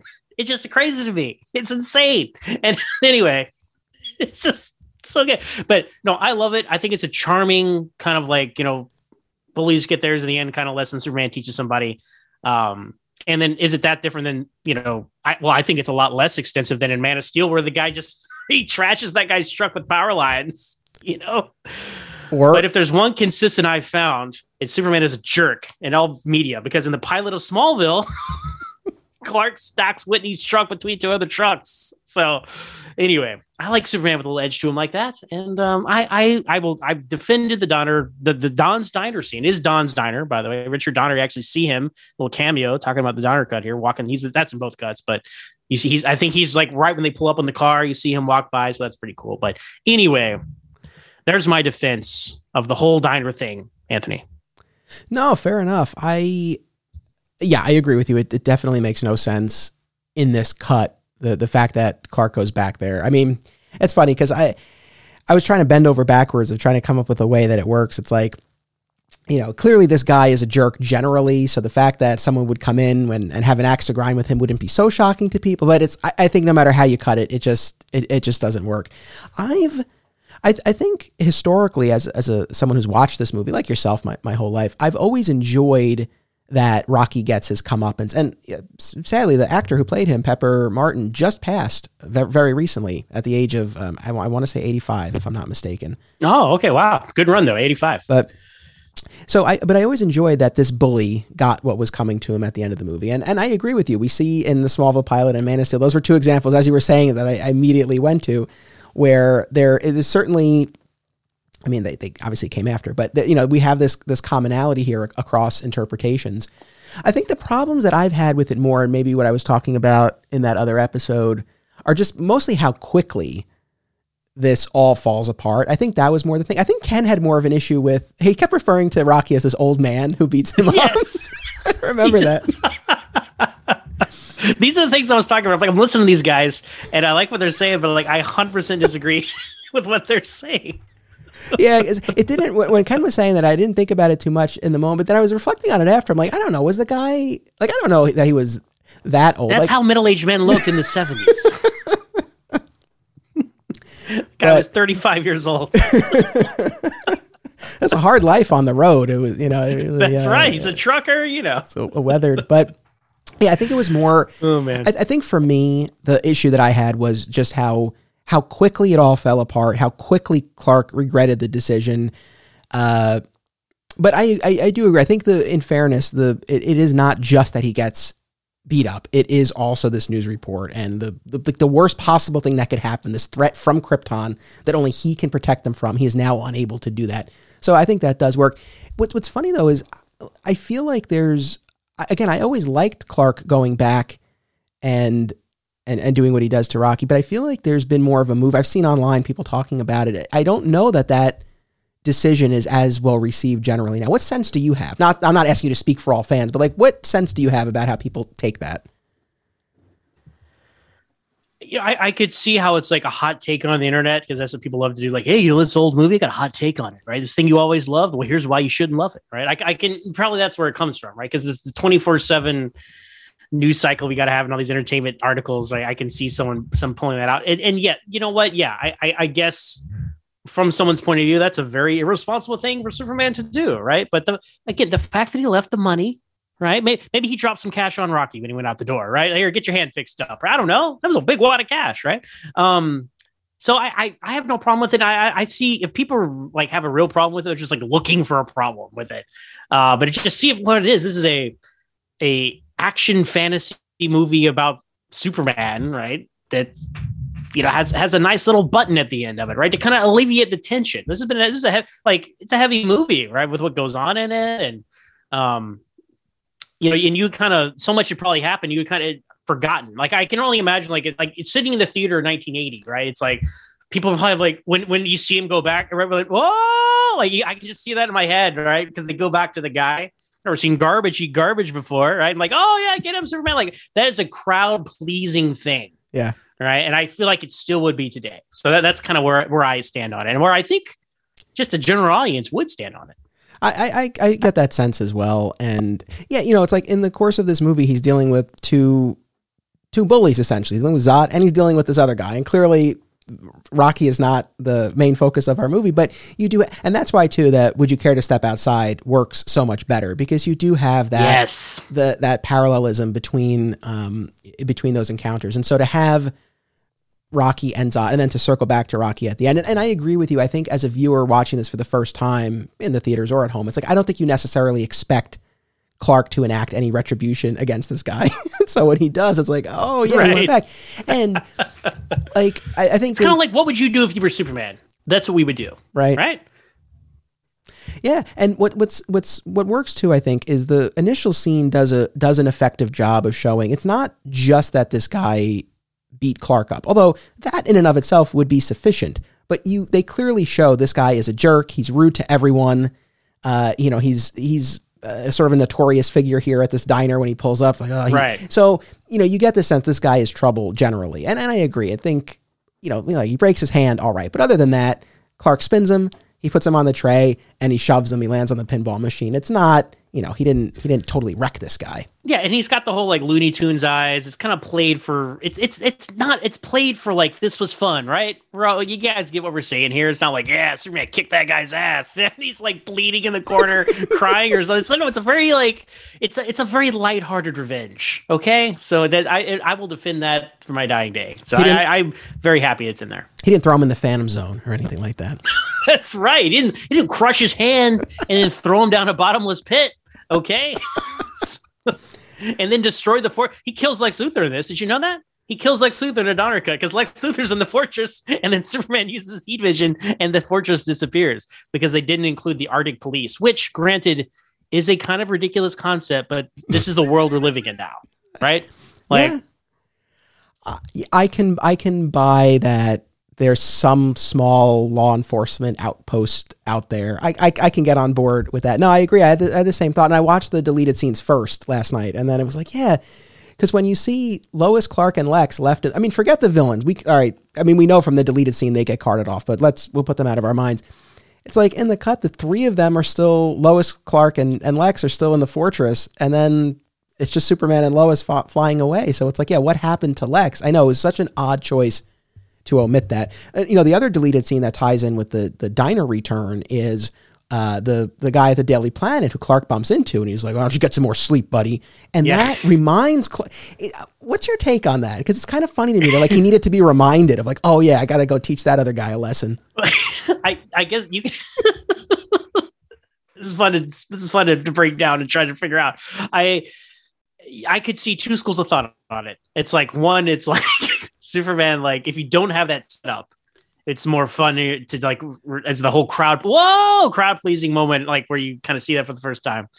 But two, it's like the other hand is like, oh, you're right. There's a bully out there. I need to go kick his ass. Like maybe just to kind of see and you need to be reminded that way is a funny thought as well.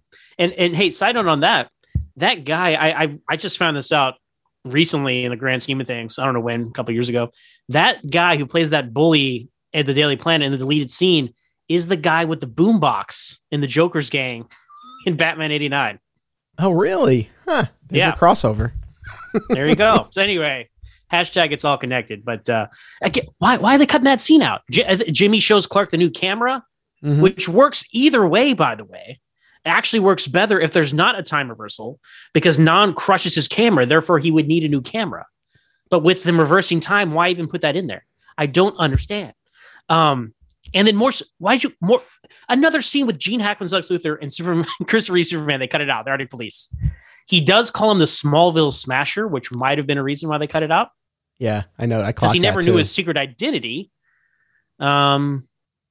And that would be cool. Lex never figures out Superman's identity. That would be a cool thread, but that is quite a continuity question mark there. Oh, does he know he's Clark Kent? So maybe they saw that and said we can't include it. But I would hate to lose the whole thing because of that.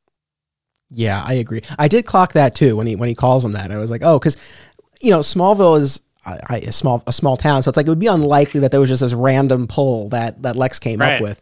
So yeah, that does raise a larger question. I guess, and this ties back to what we were saying about you could have just ended the movie with with Superman flying away from Lois's balcony. She knows his secret. They're both sad they can't be together. It's a bittersweet note to end on, but it works. And it's same thing here. Maybe Lex calling him the Smallville Smasher, it raises this question: did he figure it out? You can leave some open-ended questions here. I think that's okay. It's we know we don't have another movie to from Donner to resolve all of this, but it's okay. I would have been okay with that. Yeah, the reversal of time again and again, we butt up against that because I think it does create a lot of problems. The scene with the guy, with the bully at the Daily Planet is, I guess the other aspect too is,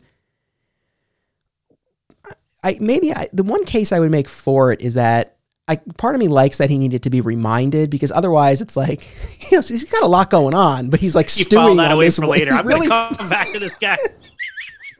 That's my priority. Yeah.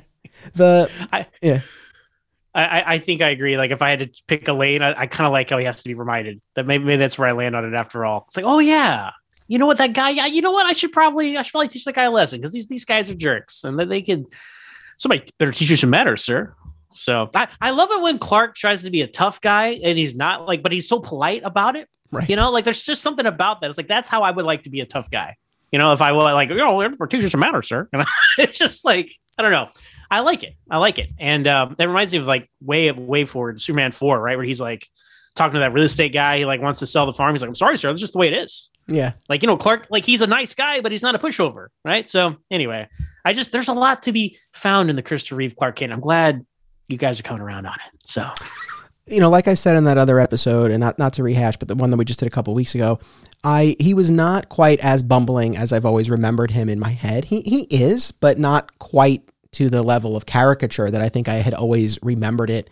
And even within that, like I said, I just think there really is something very poetic and beautiful about Clark being so overlooked in the exact opposite way that he experiences the world as Superman, and that the way he is neglected and overlooked and put down as Clark gives him that added empathy and compassion in dealing with others who might be in a similar situation when he's Superman. So I definitely have really come around in a big way. And look, it's very funny, and just the way that Reeve is able to create these separate personas in a shockingly believable way.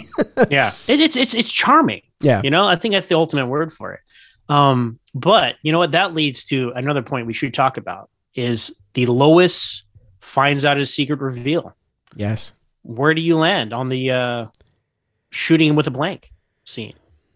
So this is one of those instances where, Donner had not filmed this scene, so they had to use the screen test. And so in terms of what plays out on screen, it's not, we would have ended up with a much more polished, refined scene that would have fit in more with the look and feel of the rest of the movie. So sort of taking that with a little bit of a grain of salt, just the idea of how she finds out.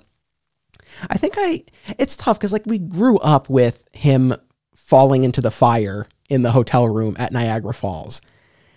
And I do still always love his reaction after that when he realizes like, all right, I got to give this up. He starts like, like he starts to say some nonsense and he just stops himself and walks off.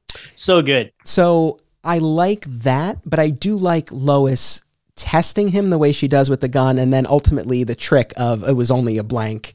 So I think mostly I land on the side of Donner, but I really, really love Clark's reaction after the fire in the Lester cut. What about you? Yeah, it's one of these things where you have the production value that's always like, well, they're screen tests. And I just wish so bad that like they had the same glasses for Clark, cutting back and forth between the glasses. Now, to be fair, I don't think I mentioned it, but this movie starts out with a disclaimer. Yes. Where it's like, this is how we would have intended Superman 2 to come out. Some things had to be pieced together and weren't able to be shot. And so there is a disclaimer for this. But it just, man, way to break the suspension of disbelief when Clark is literally like, his hair, I could even be like, oh, it's shorter, but like the glasses being different, like it's such a thing to stand out. But it's interesting to see. It's just interesting curiosity, though, because these are their screen tests and they're both really good. Like even Christopher Reeve, he's like, you realize, of course, Clark Kent would have been killed. Like he's so on point. You see why they cast this guy as Superman, right? And the concept, I really do like the concept. The double twist is like it was a blank, although it would have been even more fun if it wasn't a blank. Because Lois would have been so sure, much like her jumping out the window, her being so sure she's going to shoot this guy with a bullet. So that's like the production stuff, but narratively, I feel like, it's only the screen test because that's why I don't have any more. But it's such a leap to be like, oh, you figured out my secret, to cut to flying romantically to the fortress. Because the theatrical cut is like, I'm in love with you. He's like, oh, well, we really better talk. Right? I mean, and they kind of have this, yeah, we both better change. They laugh. Like there's some, something to come after that. And as opposed to just like cut to the next scene. And of course the footage isn't there and all that stuff, but narratively overall, I have to lean towards the theatrical version of those things. And also just the whole, like where Lois tells him, like, he's like, I don't know why I did that.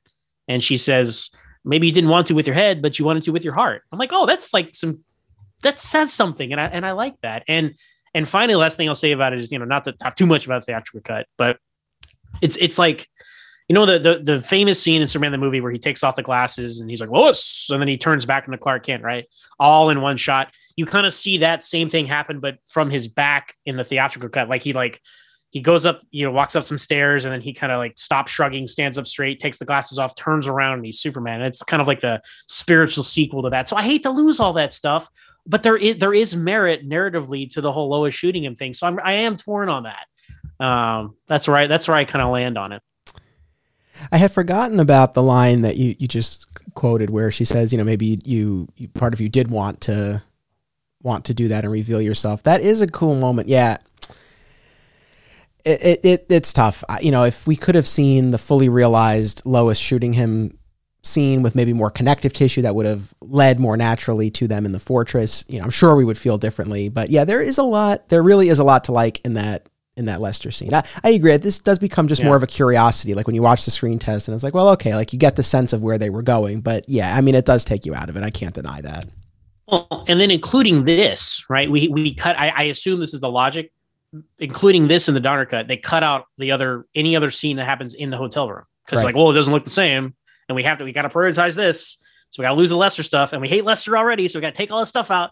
But then you lose so much Clark and Lois interaction. That was my point earlier. Like they have like a rapport, a friendship, like the whole like, well, this bed's moving and little fun things like that. The complimentary couch, other lines from the theatrical version, just even more moments they didn't have to. Like I don't understand why they cut out like the aftermath of the Niagara thing. I'd even forgotten earlier if it was there or not. But like Clark, comes back and he's like, well, I was up getting you a hot dog, all that kind of stuff, right? Like there was no reason to remove that from the Donner cut. And it just to speak, you mentioned pacing earlier too. It kind of throws off some of the pacing. You don't spend enough time with these characters and you're just jumping ahead.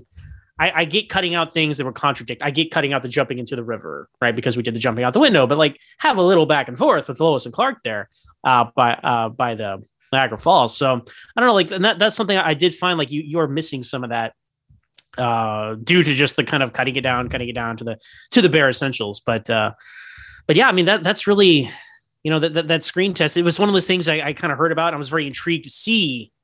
And then you see them like, oh, it's these are screen tests, even like kind of out of focus a little bit, and a cool special feature. And I've heard people say maybe this footage would have been better experience if they just kind of released it all as like scenes or something, right? But I'm like, no, because who's gonna like sit and like, it's like watching deleted scenes, like scene after scene after scene. It's good that it's experienced in this way. It would be a very underwhelming thing to be like, here's a special extra disc of lots of scenes that Richard Donner shot. Like, what would be the point of even making the effort to do this for that, unless you're going to assemble it? So I'm still, despite all my reservations, if you guys have been hearing, I'm on board with them having assembled it this way.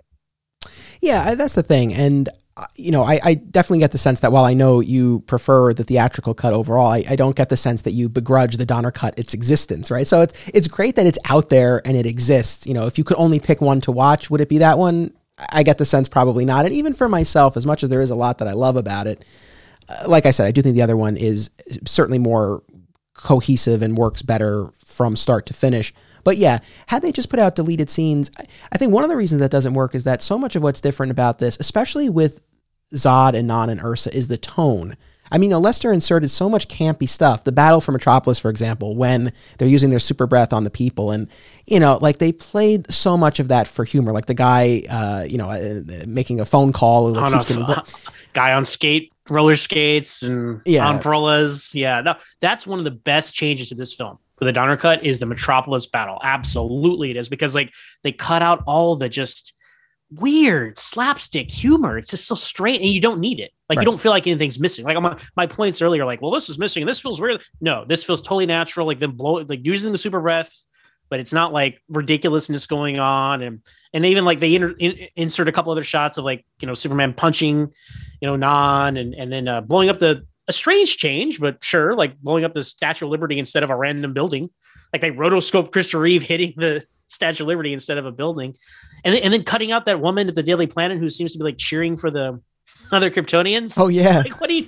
So straight. The big one's almost as strong as Superman. I'm like, that's why would you do that? And then, do you know what the stakes are here? But even like minor things like that, talking about the tone of the villain's Non, like he growls, but it's not like this comedic, almost level animalistic growl. It's like a very like, a human being or, whatever, Homo sapien, whatever he is, could make that noise. Not like some cartoonish growl as well. And then even alternate takes, like when they come back to the Daily Planet office after, Superman flies off, it's a totally different take and it's all much better. Like Zod, like I like Zod in both, but like it's a very different vibe. He's like, why do you say this to me when you know I would kill you for it? Right? Almost it's very like cold and more like I'm gonna kill you, like for real in the Donner version than it is in the Lester version. I like both lines, but like it's just like I say, it's a very interesting comparison, right? It's a very interesting experiment for these things, and I definitely like cutting out East Houston, Idaho, as much as you can is fantastic. Thank you for doing that. Because I'm from Houston, Texas. All right. So growing up, I'm like, oh, cool. They came to Houston because what are the odds, Anthony, that they'd hear NASA talking to Houston? Okay. Planet Houston. We will go there too. Right. So they go land random somewhere in US, and it's East Houston, Idaho. I grew up thinking that was this movie's interpretation of where I lived. I was like, Houston is the 4th largest city in America. Put some respect on our name. We're not some podunk town. And they did the best they could, like editing out like the bare essentials. And it still gets the point across. I wish, Donner had much bigger plans about like, where they were going to land and take over the world. And obviously that could not be accomplished in the Donner cut, but those things, cutting out the slapsticky nature of the villains and take them more seriously because they're not, doing all these silly things. And they even cleaned up some of the special effects, right? In the town battle, like Zod like blows a flamethrower back at a building. Like those were some weird optical effects in the 80s, but the fire here looked better and things like that. So yeah, absolutely. The villains are improved. And then not to mention the climax at the end with all these made up powers are gone, right? There are no finger beams, there's no teleporting, and there's no cellophane S, which, It's become legendary, right? It's like nipples on the bat suit for Batman, the cellophane S for Superman. Those are have the same energy. So I'm glad they cleaned up all of those things. Yeah, the thing with like the cellophane or any of the other additional powers or powers that we would see him have in some of the subsequent movies, like rebuilding the Great Wall of China with his heat vision, things like that. That's always bothersome, and so I'm glad that was excised. And I would not put his ability to reverse time in that same category because I feel like it's a use. He's using his existing abilities, like the traditional set of powers that we know, maybe in a way that we don't typically see, but it's not like, again, ripping off the shield from his S. So totally. Yeah. And I was happy to see all of that go. And I agree. The movie definitely benefits from losing the slapstick of it all. And the thing is, it's not like, oh, it's this somber, dead serious affair. There's still a lot of humor, just as there was in the first movie, but it doesn't veer into that slapsticky territory that Lester gravitates towards, and that we would see him employ in a much bigger way in Superman 3. So yeah, losing all of that. You see the seeds of Superman 3 and Lester Superman 2, absolutely. Yeah. I mean, I think ultimately why the theatrical cut of Superman 2 won over so many fans initially and over the years is that there was still enough of Donner in there, enough of a blend, of the two, where even when it veers into the slapsticky territory, it still doesn't go totally over the edge the way then we would see in Superman 3 with that notorious opening sequence, for example. Yeah, that is basically everything they cut out of Superman 2 can be like just distilled into that opening sequence of Superman 3. So, yeah. But, perhaps a controversial question for you, the repowering of Clark, right? Marlon Brando stuff is great. I love to see them interact, right? I think, in a perfect version of this movie, you have the Lester version. To me, you have the Lester version up to when he picks up the crystal, and then he puts the crystal in, and the Donner version continues. Like, I think that's the best balance there, right? Yeah, him talking to him, farewell forever, Kal-El, closing the circle, the son becomes the father of the son. That finally explains that kind of riddle. Right. I mean, how would you know this was going to happen? This too I've anticipated, so I guess he did know it was going to happen. But very strange to have the last shot of him Clark just being laid on the ground face down in the destroyed crystals. What, like, strange, right? You think he'd be some flash of light and then we go to the next scene, but like to cut back to that is not very triumphant, because it's supposed to be like a triumphant, tragic thing all at once. And it's just, I've never understood that. How did that land for you? Kind of the climax of the repowering. The only thing that I can think of was the intention to create some doubt or tension as to whether it worked.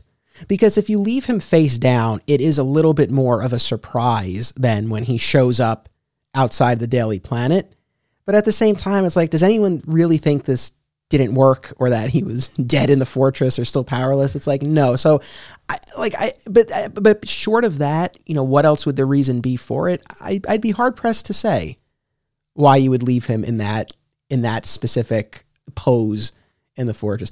I will say, I really enjoyed the way this played out here. I mean, you really see the regret and the shame, within Clark for having made this decision, that he has now, come to see the error of his ways, and his father was right, and all of that. Look at me, Kal-El, right? That whole thing. Yeah. Again, I think with either cut, one of my big regrets, I just wish this had played out more and longer, where we could have seen more of the buildup to the decision to relinquish the powers. We could have spent more time with him without his powers.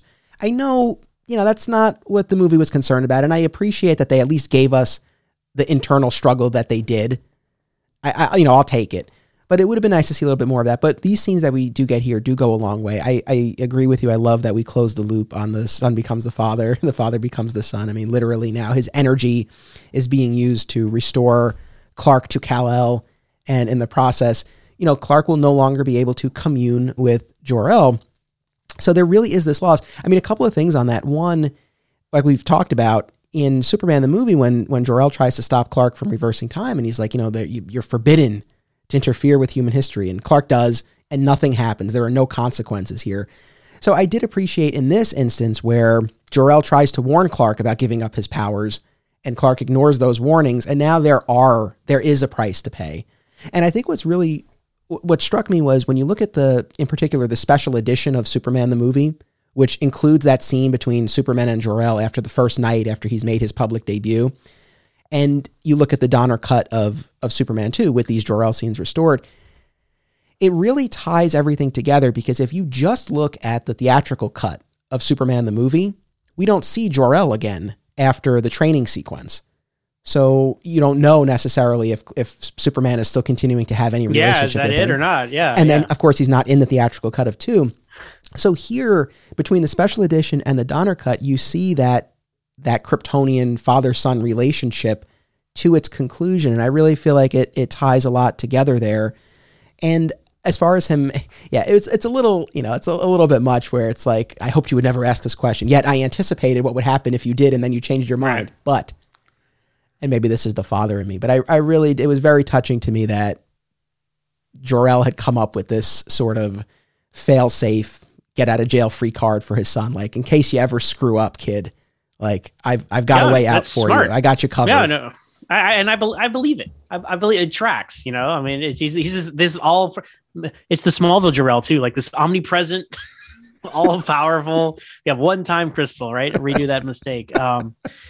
Yeah. And that is I know it just never occurred to me until rewatching it actually for this, which is crazy, because I've watched various versions of this movie my entire life. Like, you're getting exposed to the red rays from Krypton's sun, and that takes away your powers forever. Well, it's a lot. Well, Zach, it's a lot of red rays. It's not just like a little bit. It's a lot. Okay, fair enough. It is a lot. But like, speaking of all these other things, right? We got to put our mind back into 1980, because now, like, how many times do people use weapons against Superman? The red kryptonite, or not red sunlight, put him in a red sunlight prison, or use red sunlight beams against him, or anything like. Had a great episode of Smallville the animated series. Getting Superman ahead of yourself there. Series about the red light, right? I know, right?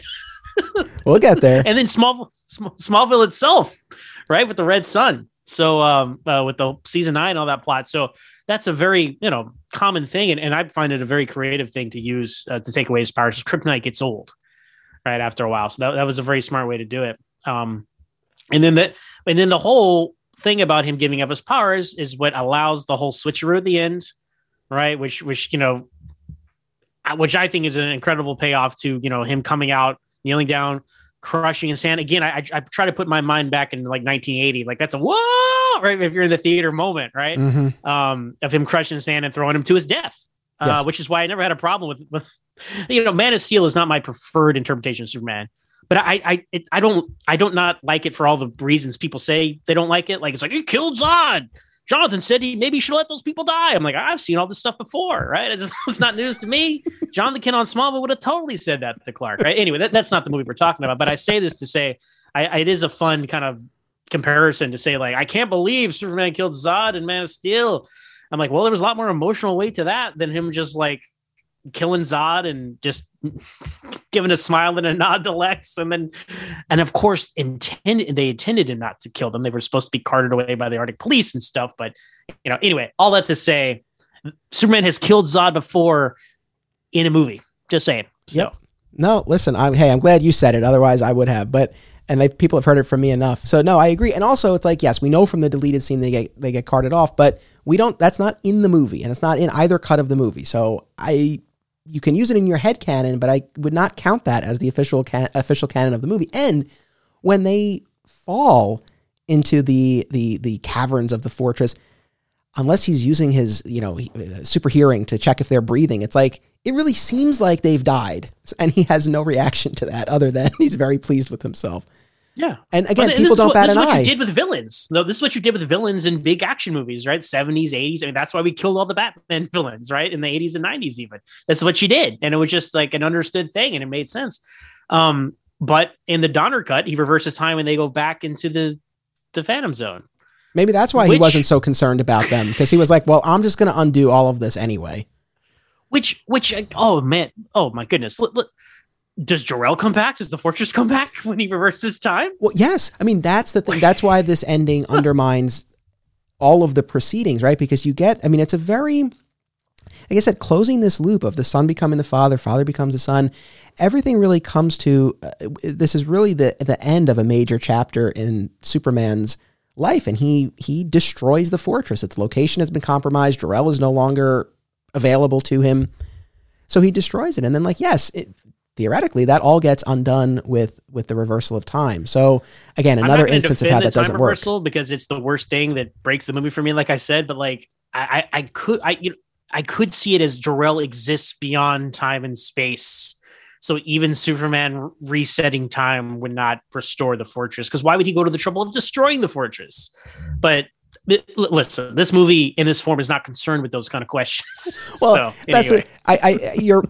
The theory you raise is an interesting one. I could get on board with that, but it's like, what? Why does he do anything? The second he gets his powers back, he should just go reverse time. Why does he even bother with fighting them? That's the go-to move. So there is a very interesting fan edit of this. I've seen many fan edits of this. I actually have a good friend of mine that made a fan edit that combined both versions. And I'll send that to you if you want. But it's the ultimate version of this movie. But he actually has Jor-El and Lara in it as well. So both of them. So anyway, it's very interesting. So I'll send it to you. But don't ask me, everybody. I can't be sending it to everybody. But there's another version I saw years ago that somebody made. What you said made me think of this. Where like they make a 3.5 hour long cut, and what they do is like they have the Metropolis battle, and he flies off. And he reverses Earth, and then they like play out the movie again with the other alternate scenes. That was a very interesting, it's kind of you laugh, but it's kind of a fun experiment, because that's exactly what, why not? That's actually kind of brilliant. That's right? Really kind of brilliant. I know, and I haven't seen it, but I know, or I suspect there's some combined cut of 1 and 2 out there. Oh, I'm sure there's edits of every variation these days, right? Because that would be interesting to see, and it's funny, like we talked about the lengthy recap sequence that we get at the beginning of this. And I agree with you that inelegant is a great word, because it doesn't have the flow of a true recap montage. It just really shows you, and not entire scenes in a lot of instances, they do cut them down somewhat, but there's a lot of scenes and it jumps around. It's a little awkward. It's so long. And it goes on for quite some time. I understand, previously on Smallville, you have 30 seconds and you're going to see weird things out of context and kind of get you up to speed. But I'm like, it's almost 10 minutes long, right? And it's like, but why Lex push him to a thing? And it's very, who's this woman? And if you didn't know anything, this wouldn't help you, I don't think. The recap on Superman 2 was extremely helpful to if you didn't see the first one, these people are Kryptonian villains. The planet blew up and they landed, made their way towards Earth, and it's very efficient. They even show the way that they sync the recap footage, right, from Superman the movie in with the credits is so good, and inspires Spider-Man 2 with the Alex Ross paintings as well. Another Spider-Man 2 reference here. Just strange. So anyway, yeah, I mean, and this is another instance where maybe they could have allowed themselves a little bit more freedom here, where it's like, okay, we're assembling this Donner cut now in the 2000s, when fans have been watching these movies for years, and they have them available on home video and not streaming, I guess, at that point, but digitally. So it's not like it was before, when people need that recap. I mean, I feel like they could have gotten away with just showing that rocket go off, show Superman divert the rocket, show it, free the Phantom Zone criminals, go to our opening credits, or do something like you said, like we saw in Superman 2, the theatrical cut, where you weave the flashbacks into the credits. I think either of those would have been a better option than what we got here. Well, you mentioned some kind of combined edit, and Ali Salkind, I read an interview, maybe with Superman Cinema back in the day, but apparently in the 90s, he had been wanting to release some kind of combined official version of these, and W was like, no, we've moved past those. We're doing other things, because Superman Lives is coming out, right? Just let's fast forward 10 years in the future and see where we are, right? But and this is the most interesting thing that I've kind of unlocked everything to me. You could really fit these things together. You use Superman flying backwards, time waves come off Earth and break the Phantom Zone, and that is your consequence of the time travel. Because even when the nuclear bomb blows up in Superman 2, the theatrical version, like you would look kind of like time waves, right? It wouldn't really take that much editing. I'm sure a fan could someone go do this, right? Make a combined version, and that's kind of your consequence of what you did, right? Yeah. Anyway, I thought, because I think perhaps maybe even better than like a combined version of, both versions of 2, maybe some just epic, a 4-hour epic, if you will. DC Comics does that now with movies, but like seriously, like combine 1 and 2, right? And have this as, kind of the, because then you don't have the like, man, there's no Jimmy or Perry in this, or Lois and Clark's relationship. There's not much there, but it's kind of, if it just continues on from the first movie, that might be a better flow. But anyway, these yeah, these are all things. All things are possible with these movies. It's just fun to discuss because we live with them our whole lives, and we kind of think of these interesting new ways they can fit together. But I think those are all fascinating ideas. I like the time wave idea, and I think that solves the problem that a lot of us have had with Superman the movie. This whole warning about interfering with human history, and then we say that there's no consequences. That would be a worthwhile consequence that he then has to deal with. The other thing that really kind of struck me as I was rewatching the Donner cut in particular, in the first movie, you see the forming of the relationship with Lois. He, has this moment where he wants to reveal his secret. He doesn't. Of course, now we see that carry through in this movie where she learns his identity. They embark on a relationship. He makes this choice that then he regrets. In the end, let's put the time reversal aside. He has come to terms with the fact that it's a conceit of the movie that it is what it is, right? He can't have it both ways, right? And so he's made his choice, and that door, sadly, it's very sad, but that door is closed to him, that romance, because he has a higher purpose, a higher calling, a higher happiness, as Jor-El would put it. He no longer has Jor-El. The Kryptonian part of him is gone. The fortress is no more. I really feel like it's a fitting end to the Donnerverse, or at least I know Superman Returns opens that door, but it's a fitting end to those 2 movies. And yeah, it would have been, and this is really what I'm wrestling with, because it's like, yeah, it would have been cool to see Donner do Superman 3. It would have been cool to see Brainiac, which is what he talked about wanting to use Brainiac. Of course it would have been cool. And of course you can always tell new adventures with the character. But I think really thematically, looking at these 2 together, they really do tell a complete story, and you get to the end of it and it's like, I don't know, what would you want to see in the next movie? I'm flirting with Lois again. It's like, we know that's not going anywhere. And we've dealt with the Kryptonian business of the criminals who were set up in the first movie. I mean, I think it really works I want to know what you think, but for me, I feel it works very well as an end to at least to those 2 movies. Well, you obviously have the Marlon Brando connection, but I kind of think about Godfather and Godfather Part 2, right? Like, did you need a Godfather Part 3? It feels kind of disconnected. We kind of said everything we needed to say about these characters in the first 2. And yeah, interestingly enough, Marlon Brando does not appear in Godfather Part 2, and much like Superman 2. But yeah, it's a dilemma that the comics kind of have. I'm not sure when those take place, the Superman 78 comics, which I love, by the way. But I'm like, when are these, after 2 or between 1 and 2, or which version? And anyway. So we talked about this in the last episode, which you have not heard yet based on when we're recording, but our best guess, they purposely keep it a bit ambiguous. So I don't think you can really pin it down definitively, but our best guess is that it takes place between the first 2 movies. Yeah. And that 1 week period. Yeah. But anyway, I'm fine with that, right? Superman in vague sequels. That's the name of the game with this character in these versions, and this version of the character, the Donnerverse especially.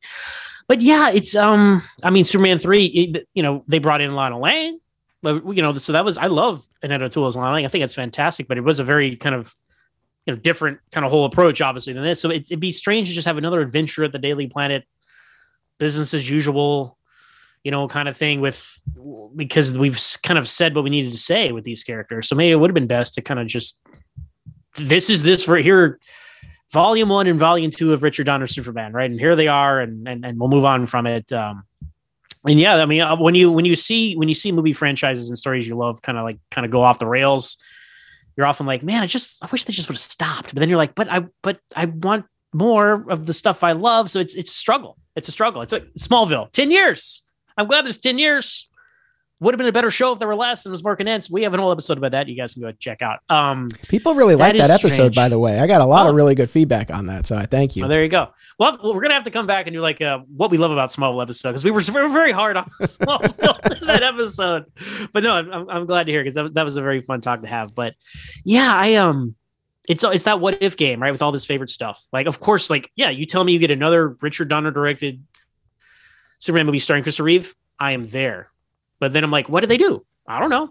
But then sometimes you see movie series, you think, you look at movies like the Rocky franchise, right? It's like, well, they're done. What could they possibly do? And they come out with like Rocky Balboa and Creed. I'm like, these are fantastic movies. These movies have no right to be this good. You found a way. You unlocked what to do to continue the story.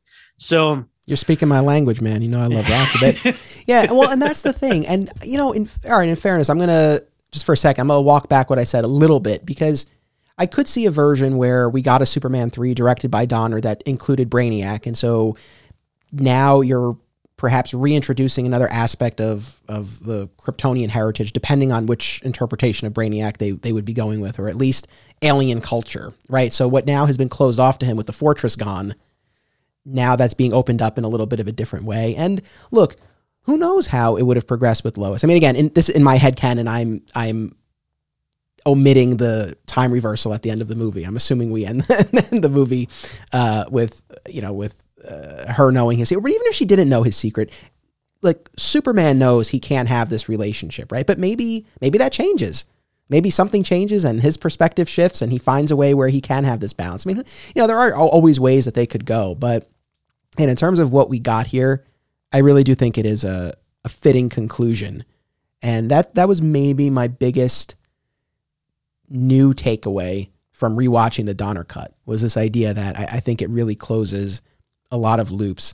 Look, plot-wise, we have the action from the first movie, the Rocket freeing these criminals who were, of course, introduced in the first movie, seeking revenge on his father. I mean, it all ties together in a nice way. You think about Zod, though, and it's like how much you have to hate someone to want to enact revenge on their offspring. I mean, that's pretty... It's pretty intense.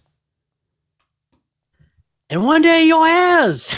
Your ass. Yeah.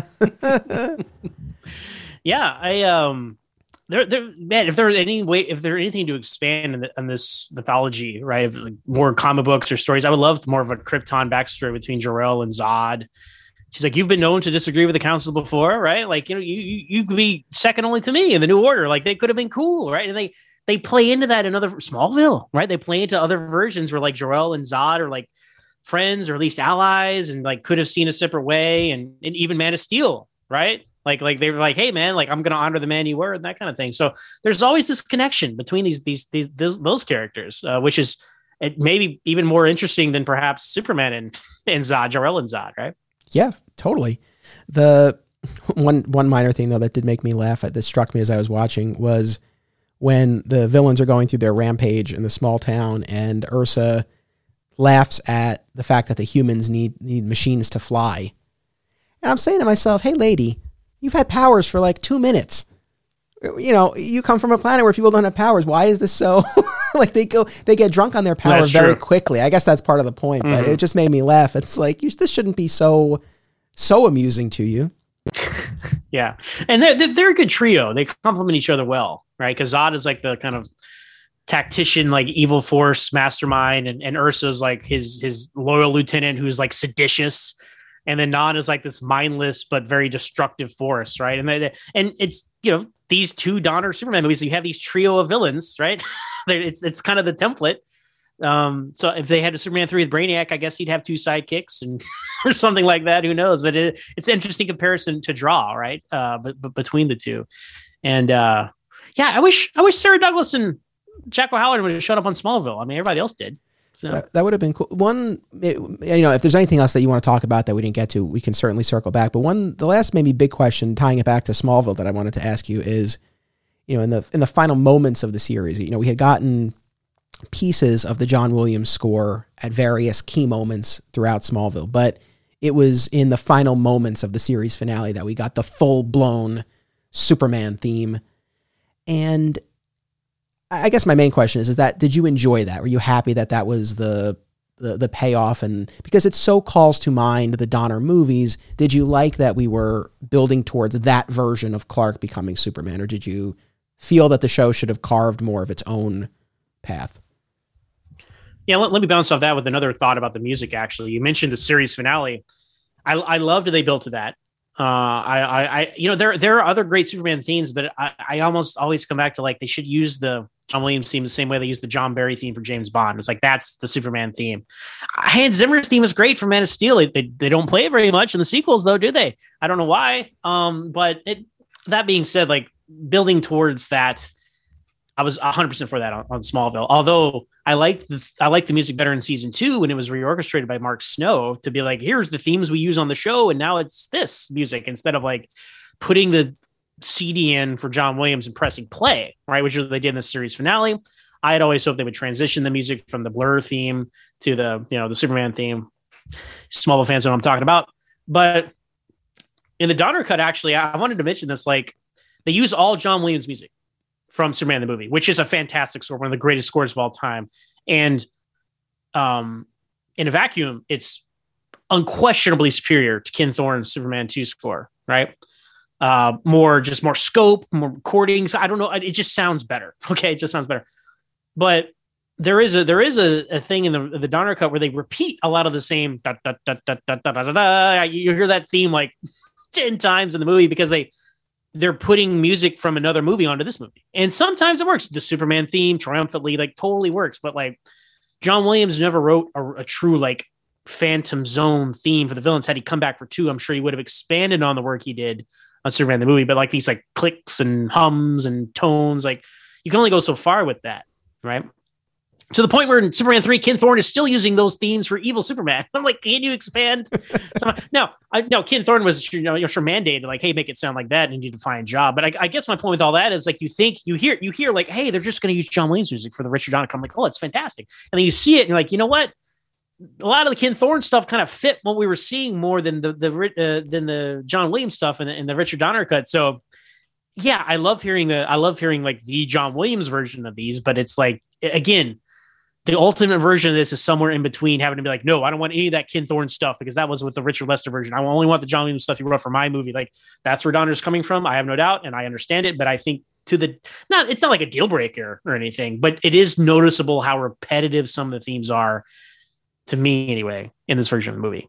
So no, I appreciate the observation. I'll be honest. A lot of that I was ignorant of, like it didn't register with me as I was watching it, but my next viewing, whenever that is, I'll definitely take a shot every time you hear dun dun dun dun dun dun dun dun dun dun. You will pass out. You won't finish the movie. I guarantee you. But to your point about Smallville, I absolutely wish it would. Now, musically, yes, use the John Williams music. Narratively, forge your own path. There's no reason to turn Tom Welling into Christopher Reeve in the last 10 episodes of the show, which you decided to do.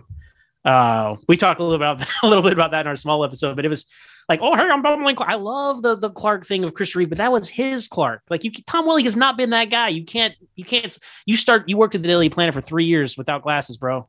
You can't go back, So, so character wise, don't dovetail into the Reeve movies, but aesthetically, I like the octagonal disc and the Star Blades and things from the early seasons.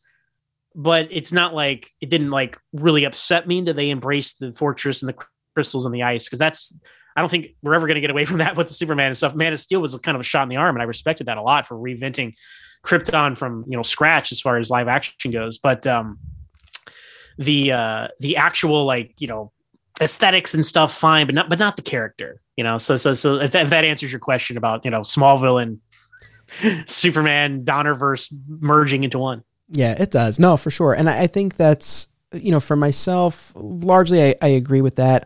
This has been a theme on these episodes, and I don't want to sound like a broken record, but I love Donner's vision, and I've come to love it even more. I particularly love it in the context of his movies, and taking something like Superman 78, a comic meant to be part of that universe. I am more on board with that than when we have attempts to try to replicate that in a different medium, a different story, because I think that it's, I don't know, a fool's errand to some extent to try to to try to capture that when I feel like a lot of the stuff that I've enjoyed so much, I've enjoyed because of the ways that it is different. Like to your point, that Krypton sequence on Man of Steel is fantastic, and it's a completely different visual aesthetic than we've had before. And, I appreciated that it went in a different direction. So, and on a similar note with Smallville, there's a wonderful, beautiful piece of music that plays during Clark's The Trials sequence in the series finale when Jor-El is showing him all of his saves. And I love that music, and it felt like the show. And I guess maybe I would have liked during that final shirt rip at the end if we had gotten another original piece that was unique to Smallville, that represented that show more specifically. I get the pull, like I get the attraction, and it's certain, that music is so iconic, so distinct, and it so calls to mind what so many people think of with the character. So I understand. I guess I just, I think there's more value in trying to chart something new, not reinvent the wheel, but kind of put your own spin on it. But, again, like I said, I certainly understand why people always go back to that. Is there anything else? We will forever live in the shadow of these movies, right? I mean, even during Smallville's run, they made Superman Returns, which is like the ultimate, like living in the shadow of these movies. And then Man of Steel breaks away from it. And, some people are hesitant to it and some people aren't. And I mean, Christopher Reeve is my favorite live action Superman. I think he'll be the once and forever Superman. I was thinking about this the other day. Maybe this is too a strange comparison, but it's like, you know what? I think my grandfather was the greatest man who ever lived. But I will never be my grandfather. I can just be myself. Right. So Tyler Hoechlin cannot be Christopher Reeve, and he can just be Tyler Hoechlin. Right. So maybe that's a strange comparison, but that's I came to that conclusion the other day, sitting here in my office with my Superman 4 poster behind me, watching Superman and Lois on the TV. It's like, you know what? There's room for both these versions. So as much as I love the Christopher Reeve version, and to me, that'll just always be, and it's okay for it to always be my favorite. But it's like to just don't let me say this, don't not like other versions because they're not this, like or dislike them based off their own merits. Right. And it's got to be their own thing, and he can be great in his own right, but he's just not going to be Christopher Reeve, and that's fine. For example, anyway, Henry Cavill, go down the list of whoever plays Superman now and moving forward. But to me, seeing this as a kid, this left an indelible impression on me forever. And I think that's a huge thing to do with it too. Nostalgia is a very powerful thing. So, and if Christopher Reeve was still around, I'm sure the DC would be trying to find a way to work him to the Flash movie, right? It's Superman in some capacity, right? So that's the legacy of this Donnerverse, right? I mean, the Superman 78 comic book, you guys talked about it, but it's the Donnerverse version, right? And it's not just like the Christopher Reeve version, it's the Donnerverse version. It's between 1 and 2. They don't pick up after Nuclear Man, right? They take a right in the middle of those movies. So there's just, there's a reason this has a cultural impact, and rightly so. And for all its faults, right? Superman 2, it's like, I still love it. Right. Like I've said, I've learned to stop worrying and love Superman 2 again. And I feel better about it. So I'm not just as nitpicky as you probably guys think I hate this movie, but all my nitpicks, I usually feel this way when I last couple of times I go on your podcast talking about these things. But again, this all comes from a place of love. If I didn't obsessively love these movies, I would not have these strong opinions about them. So well said. And for anyone who listened to our Superman 2 episode last year and felt like, oh man, I don't love it. Again, for as much as we did pick apart here, maybe this one lined up more with your love for the movie. Maybe not. I don't know, but I hope you enjoyed either way. Zach, I thank you so much for taking the time to be part of this event here. I really appreciate it. Yeah, absolutely. Anytime, any place, I'm down to talk some Superman with you, man. Right on. Well, everyone, make sure that you check out the Always Hold On to Smallville podcast, available on all major podcast platforms, especially if you are a Smallville fan. If you've not listened, you really need to. And even if you're not a Smallville fan, you've been covering Superman and Lois as well. So if you've been, fans have been watching that show, you can listen to Always Hold On to Superman and Lois on the same feed. Yes? Yeah, it is. And again, being inundated through, I think I've just kind of, that same thing I was talking about earlier. I do a podcast about Smallville. I love these Superman, Christopher Reeve movies. I'm watching Superman and Lois. It's so great to have so many different versions of this character, right? And so people are going to respond to some, and I respond to others. And there's plenty of room for all these interpretations. So I feel like right now, because Superman is very, people have really strong opinions about him. I don't know if you noticed. I don't know if you've been on the internet, but it's like, it's okay to like certain versions and not like other versions, and I'm very thankful that there are plenty enough to experience. And Lois and Clark, like whatever, right? For whatever mood you're in, there's a Superman for you. And I still think Batman's a more malleable character, but I so much enjoy exploring these other versions of the character. And I think it just reinforces my fandom of Superman, being able to experience him in all these different formats. So I hear you, man. And that's definitely been my experience doing this. And it's been a beautiful journey to have as a Superman fan. So again, folks, make sure you check out the Always Hold On to Smallville podcast. Make sure you come back here in 1 week. I will be joined by Tyler from the Krypton Report podcast. And we are going to talk about the 1984 Supergirl movie. So get ready for that. We'll be back next week. Until then, remember, it's about what you do. It's about action. One action I hope you will take is to consider joining my Patreon community. My new spin-off podcast, Digging for Justice, a DC movie fan journey, is coming soon exclusively on my Patreon, starting at the $1 level. Many more rewards are available too, including a robust catalog of bonus podcasts. Thank you to all patrons for enabling me to produce this show.